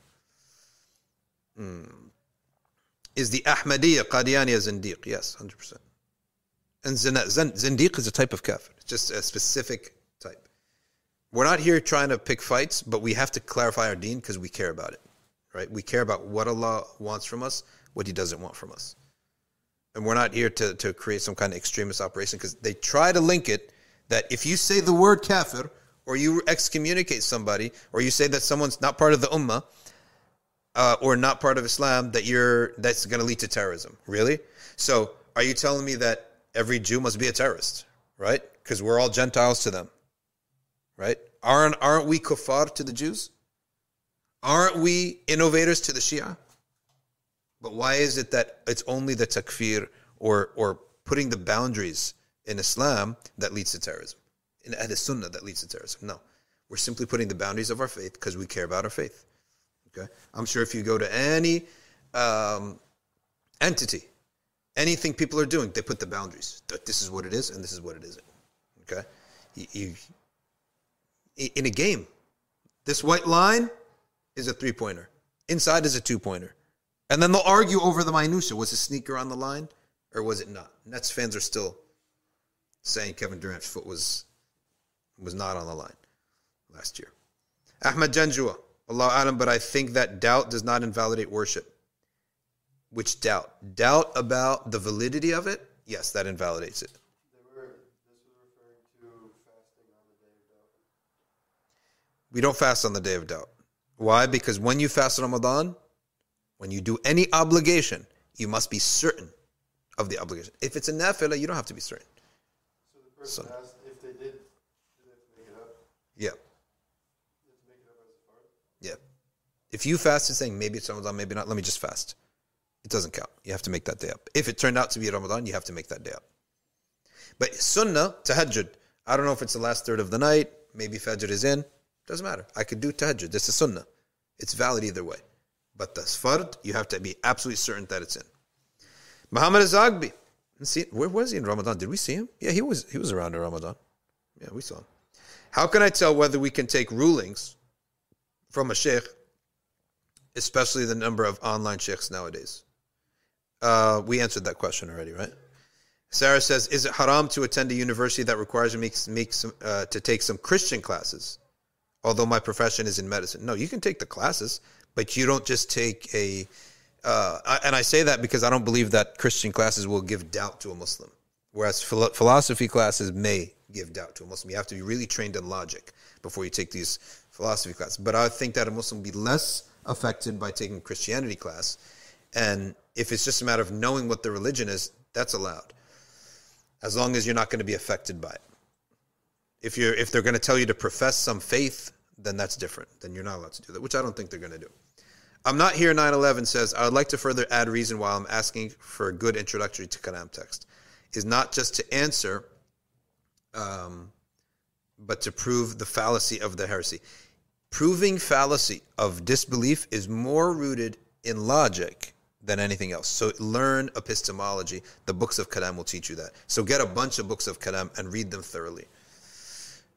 Okay. Ali says, my wife did not fast Ramadan because she was breastfeeding my son. Who is responsible for paying the fidya? Me or my wife?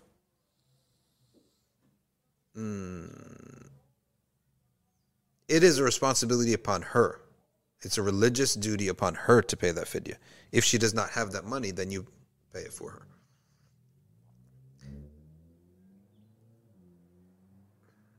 Shay K says, how do you distinguish between the difference between doors being closed to turn you away from something and needing patience? Wait for things to come into place. Excellent question. And the answer is, if your dua is time-bound or is it open-ended? So, for example, I want to do X, but no avenues to do X has opened up. But doing X is not time-bound. X is possible this year, next year, and for the next 50 years. Unlike, for example, I want to do Hajj this year, right? Inshallah. That door could be closed this year because the time of Hajj will come. Then you could say, okay, it didn't open up this year. Or I want someone to stay alive. I want my grandma to stay alive. Oh, Allah give her shifa. Then she dies. Then you know that that dua is answered in a different way. That it was not answered in the way that you wanted it. It will be answered to you in the form of reward or something else. That's the only difference. So if the ghaya is the thing that you're seeking, is time-bound or is it open-ended? If it's time-bound, then it just hasn't happened yet. It could still happen in the future. Okay? Make sense? Sadi Jami, we answered that. He answered about a cat girl. Adnan Auda says, if you can open the link, check out the tweet from Elon Musk. I saw that. Yeah, Elon Musk basically, someone said to him, I invite you to believe in one God. He said, I'd rather go to hell. Most people are going to be in hell anyway. I'll go to hell. So that's why should we be bothered then? When he wants to go to hell, right? Khalas. What are you bothered for? Khalas. Oh, why does hell exist? He wants to go to hell. He's telling you. Okay. Sheik's answer, we just answered Sheik's question. MK now. A lot of K's today.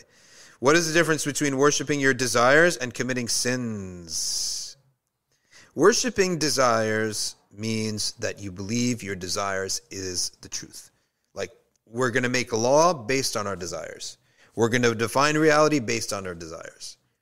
So because I want to commit zina, we will say that zina is the way of life, right? That we should support zina. That's the meaning of worshiping our desires. Committing zina, knowing it's wrong, is a sin. That's the difference, right? I want to commit zina. I'm going to find a fatwa allowing me to do a mut'a marriage, okay? Or fake marriage, or an invalid marriage. That is close to worshiping my desires, because my desires now define my faith. Whereas someone who simply, he can't control his desires, that's the type of person who is just sinful. Ahmad Janjua says, I think you said you can't mix fard with sunnah, with the exception to be that a fard salah, for example, if you join the jama'ah, and that would also count as tahiyyat al-masjid. That's not mixing fard with sunnah, but it's more that tahiyyat al-masjid is fulfilled by either fard or sunnah. You're not mixing fard and sunnah. Tahiyyat al-masjid, the 2 rak'ahs of entering a mosque, the greeting of the mosque is fulfilled by a fard or a sunnah. So it's not combination. What is the difference between making dua for what we wish and accept our qadr? Accepting your qadr is for the present, dua is for the future. That's the difference. I'm always happy with my present, but I want something else in the future. I want something more in the future, but I'm happy with my present. Kombucha juice is halal, yes. The scholars drink it. I don't like it, personally, but they do drink it. Tanveer Patel is in Masjid al-Aqsa, says salam. Wa alaikum salam. And may Allah keep Masjid al-Aqsa safe and blessed and destroy its enemies.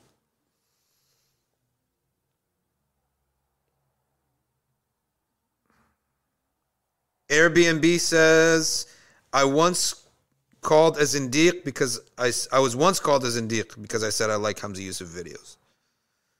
A lot of crazy people on the internet.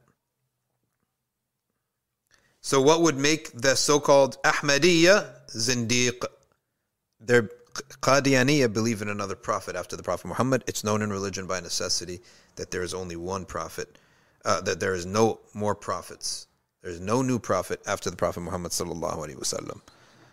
Okay, so that is ma'loom min ad-din bid-darura. So you are a Zindiq. Sorry to tell you that. If you are an Qadiani. AM63 says, how does one ask for something through... We answered that. I hate when I always repeat the question. Nuri Pai says, so does that mean that if the Sharia treats the transgender as a woman, then she, who's a man, can get married to a man? Confused. Stay confused. That's closer to the fitrah, right? You're supposed to be confused. Fitrah is like that, right? So the answer is, believe it or not, they said yes. That's the fatwa. I'm just telling you what the fatwa is. I'm not saying that that's what we're going to act upon. I'm just telling you the fatwa of Sheikh al-Bulti, rahimahullah, and also some of other scholars. They did said everything they would apply it as a man. But that doesn't necessarily mean we're going to act upon that. We're just telling you what their fatwa is. And that maybe it's fatwa. Fatwa means it's their recent contemplation of an idea. There could be other ideas. You have to disclose it too, right? Like if somebody... You would definitely have to disclose that for sure. Because there's childbirth questions on that. Also comfort. Because that sexual intercourse is, not to go into that, but it's not going to be the same. There's no natural lubricant being created. It's going to be painful. Has anyone noticed that people with the name Yusuf are usually handsome? I'll look around next time. I'll start paying attention to that. My follow-up question is, Shahida, if I don't remember making up my fast in high school, but my mom and siblings said I did, to be sure, should I calculate and make up the fast anyway? If your parents, if your mom and your siblings are certain and you trust them, you may believe them. If they're trustworthy, but you still don't believe them because you have wara, then make them up. And pay one fidya per day because more than a year has elapsed from the makeup time. Annie says, I haven't fasted, prayed, or paid zakat in the last couple of years. Only now started to. What do I do for the missed fast prayers and zakat? You make up the missed prayers, you estimate, and you do them again. One prayer. If you don't pray, you start praying 5 times a day. Once you pray 5 times a day, and that's like very easy for you, then you start making up your prayers. How? By praying every prayer twice. So you're not going to do any sunnahs. No sunnah, no nawafil. Just pray every prayer twice. Okay? Overestimating the number of years. Let's say, I don't know, maybe it was 10 years. So do 11 years. So if you're fuzzy on 10 years and 1 month, 10 years and 5 months, just do 11 years. Cut it, make it easy. Guaranteed. Zakat. Estimate your zakat, overestimate your zakat, and make a payment plan. You can have a payment plan. You don't have to pay one cash lump sum because you might not have the money. Payment plan of your zakah. Now for your fasts, same thing. Schedule. You have to do all your fasts. But you also owe kafara if you intentionally didn't fast. Kafara is going to be the price of 60 fidyas. So you want it, that's going to be a lot of money. It's going to be tons of money. It's like buying a car. But you're buying paradise with this money. You want to get the kafara in another country because you're not going to be able to afford it in dollars and euros. If you're talking about 10 years, let's say you didn't fast intentionally for 10 years. So you owe 10 years times 30 days is what? 300. Times 60. Okay? Is what? 1,800. Times the price of one kafara. One fidya, I mean. One meal. So, 1,800 already. Let's say, I'm telling you that if you pay it to Egypt, it's $3 can give a person the fidya. I have a website. What's the website called, Ron? Mint, could you type it into Insta? You have access to Insta here? Could you type it in there? So you will pay all of that, but you can do it over time. Okay. Try to pay your kafara to a website that pays it to another country, so it's a little cheaper. Yeah. Wait, I have a question. Yep. In these cases, like if somebody were to do like an online fidya or kafara, Yep. should you pay like extra just in case like they're not doing it properly, or do we just like completely go by with what they're saying? You can pay extra. Kafara or fidya, if you're like fuzzy, like maybe they're going to take an admin fee or something like that, you can pay a little extra if you want. Caitlin says, can we make up the intention to fast 3 days in hopes that Allah accepts our dua? You can do any act of worship you want in hope that Allah will accept your dua. 3, 1, 2, tahajjud, ibadah, anything.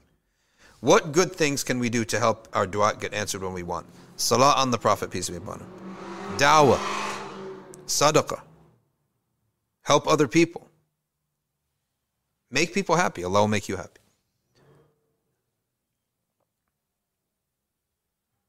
Abida Chowdhury.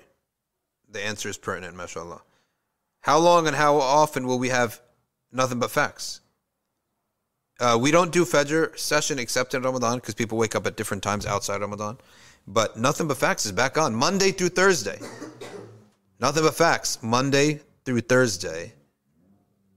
Do you have a schedule up on OBS, right? No, I think I missed up. That's okay.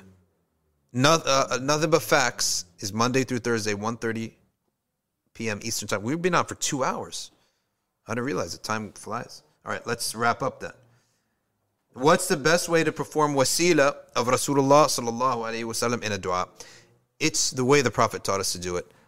Allahumma inni atawajjahu ilayka bi nabiyyika, Nabi al-Rahmah, Sayyidina Muhammad sallallahu alaihi wasallam. That's the summary from that hadith. Oh Allah, I am turning to you by your Prophet. I'm turning to Allah for my needs. With what? Empty-handed? No, by the Prophet sallallahu alaihi wasallam. What does that mean? By my iman in him, my belief in him, my love in him, sallallahu alaihi wasallam. Allahumma inni, oh Allah, I turn to you by your Prophet, sallallahu alaihi wasallam. In the same way, if I give sadaqah, I say, oh Allah, I turn to you with this charity. Okay? So that's how you do it. Simple. I turn to you by the Prophet, sallallahu alaihi wasallam.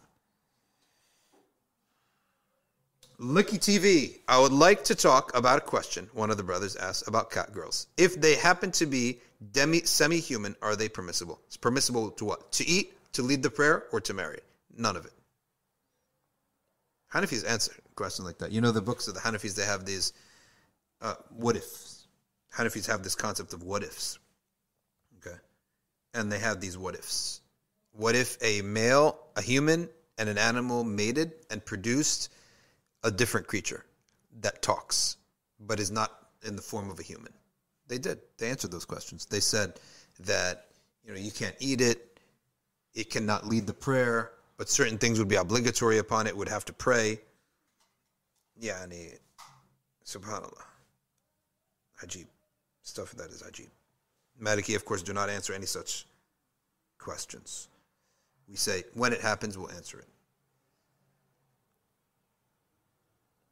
Eminem says, I have OCD and waswasa, and I know these whispers do not affect my aqidah and the intentions, nor the reality of the situation, but it causes anxiety.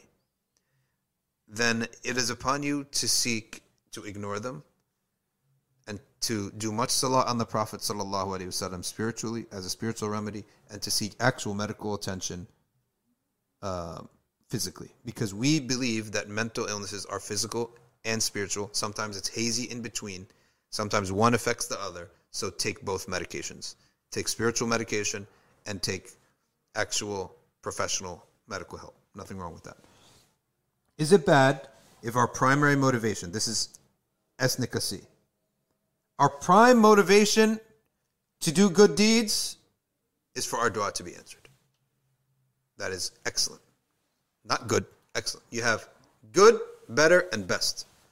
Good is I am only worshiping Allah because I don't want something bad to happen in this life or the next.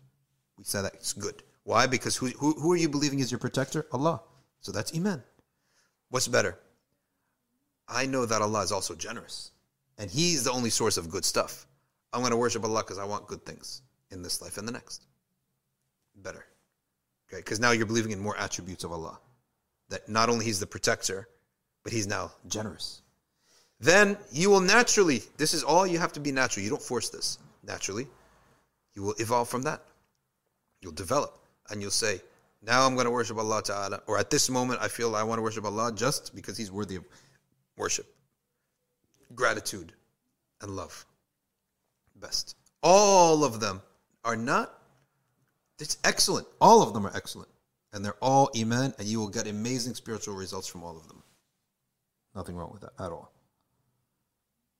Honest men, have you experienced any blessing from the reciting continuous salawat on the Prophet ﷺ? Yes, me and the people around me, because it cools down my temper, right? And it cools down your bad moods, and it makes you a pleasant person. Wallahi, it's a complete life changer. It makes you pleasant. It makes you easy. It makes you forgiving. It makes you less to be angry, less envious, less caring about the dunya, less of everything bad. It smoothens your character. Quran strengthens your iman, billah. And salah on the Prophet smoothens your character. And it makes you happy. It gives you a different sweetness. The Quran is like putting that iman that is not going to be movable after that. The salah on the Prophet smooths your character and gives a sweetness to life, everything. Next, we'll take a couple more questions. Okay. I don't know if we timestamped today. Right, did we? Oh, yeah. Oh, you're timestamping on your phone? Full time. Okay, good. Full timestamps on the phone. What is a zindiq? I said a zindiq is a type of kafir who says he's a Muslim while rejecting what is known in religion by necessity. That which is explicit from the Quran or Hadith and widespread, such as what? Wine is haram. Zina is haram. Pork is haram. They negate those things. Hajj is to in Mecca. The Kaaba is in Mecca. Okay. The Quran is complete. There's no other prophet besides Muhammad sallallahu alaihi wasallam. After Muhammad Sayyidina Muhammad sallallahu alaihi wasallam. Those types of things. Yeah, he says he's a Muslim, but he espouses these other things. Okay, here's Zindiq. It's a type of kafir. He's not buried in the Muslim graveyard, and we don't eat their meats. A Sunni Muslim I know married an Agha Khani Muslim. Agha Khani Muslim is called a Bahori, aka a Bahori is a type of Ismaili. The Ismailiya, I believe that they are considered, the Ismailis are considered Zanadiqa. Yes, in Aqidah they have beliefs about the Quran and about other things that render them as Zanadiqa. I actually have a chapter on that in the book. And the Bahoris are a branch of the Zanadiq, of the Ismailis that are very religious, but they don't answer to the Aga Khan. But I'm pretty sure that they do hold those same beliefs that would put them outside of Islam. So it is zina. Okay, so they have to deal with that situation. Okay. Sadiq, I'll answer that question afterwards, inshallah. Because it's a long question, we're towards the end now.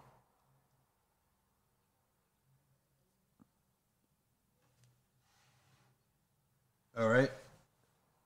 What kind of trans women are considered a woman in Sharia? This is from Arif Hussein. We're not saying that they're women. We don't say trans women are women. We may say trans women are to be treated as women. Right? If all of the signs of masculinity are removed from that person. No beard. No deep voice. They now have breasts.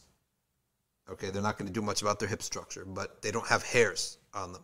Like they've done the surgery. No attribute of a man is on this person. When you look at them, you do not see any attributes of a man. Okay. Then someone comes and says, by the way, this is a trans woman. So we say, okay, trans women are not women, but we will treat them in Islam as a woman. And it's a major sin what they've done. That's Sheikh Saeed Ramadan Bhuti's question and my own teacher, Sheikh Mahmoud Shabib. I want to ask him to publish his fatwa on that. Okay. Joshua from Australia, wa alaikum assalam. It's Fajr time over there. Good, so we are continuing the Fajr program, I guess. Ahmed Janjwa, I heard the asl for the Rafida is that they're Muslim. So the Shi'i beliefs would be not zandaqa but bid'ah, but only 6 beliefs of the Shia, if they hold them, would make them zindiq, such as their beliefs about Sayyidah Aisha, which the Quran negates. Their beliefs that Abu Bakr is not a Sahabi, which the Quran negates.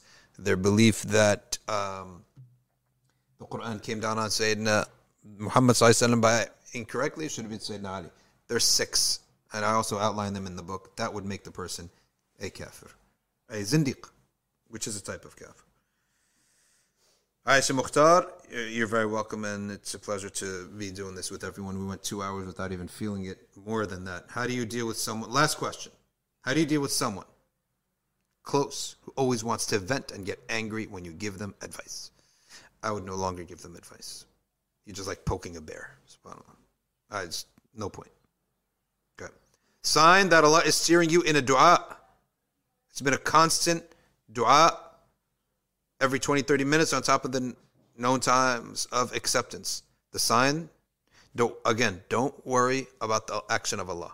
That Allah is steering you. You follow the Prophet ﷺ, his command. If you want something, be certain about it. Be certain that Allah is going to answer you, and don't give it up. That's all you have to worry about. If you hesitate on one of these 2 things, then you probably don't want it. Right? That's it. Is there a certain number to repeat salawat to get dua accepted? No, but the salawat that we really like to do is 1,000 a day. That's the way that students do it. It's 1,000 a day. The scholars have always talked about 1,000 salawat a day, and the least of which, the shortest is Allahumma salli wa sallim alayhi. And lastly, Anam Jamshed. I'm new to ArcView. All of our classes are pre-recorded. You can learn so much by going to arcview.org. Okay? Pre-recorded classes. And then we have periods of times in the year where they're live. Okay? She's new to ArcView, she says. Where should I start studying? There's so much there. SubhanAllah. If you're absolutely new to ArcView, then Tajweed. There's a pre-recorded class on Tajweed. Get your Tajweed down right. Right? Get your Tajweed down right. And then I would study, even if you're an adult, Aqidah for Youth by Murad Beg. Okay? Bach. He's Circassian. I would go to Murad Osman's, sometimes he goes by Murad Osman, sometimes he goes by Murad Beg. Bach. It's Aqidah for Youth. Go to that. It's under the Fortress of Faith classes. But I would start with Tajweed. How to read the Quran properly. Know those rules. I would start with that. Because you're really going to try to read the Quran, and then go to your local person in your community. Okay? Go to a local and recite to them the Quran. All right? Don't only be online. Just because we're taking classes online does not mean we're encouraging not to go on site. Go to your local imam, masjid, and ask if there's a woman tajweed teacher and recite to her the Quran. If there isn't, we'll get you someone on the phone. Call us. We'll get you someone on the phone to recite to. Sumaya will do it. Sister Sumaya will do it. She'll recite to her on the phone or on Zoom. She'll do it for you. We also have the live classes are starting up again soon. All right, folks. Thank you so much. M. Hassan Mazhar, the ruling on istighatha, calling directly from help from the Prophet, peace be upon him. It is permitted by qiyas. The what is permitted for sure is istighatha with the phrase ibad Allah, intending the angels, because there's hadith on that. Ya ibad Allah a'inuni. There's hadith on that. They're all weak, but they gather to be sound in their meaning, because there's many. But by qiyas, the istighatha with the awliya of Allah and the prophets of Allah is by qiyas. So that's permissible based upon qiyas. How is a man? No. How wa Osman? No, we're not saying transgender is allowed. We're saying that we may treat a person as the gender that they look like. We may treat them that way, while affirming that is a major sin what they've done, and it could be even delusion and mental illness as well, right? But what they've done will force us to treat them differently. We're not saying it's allowed. Okay.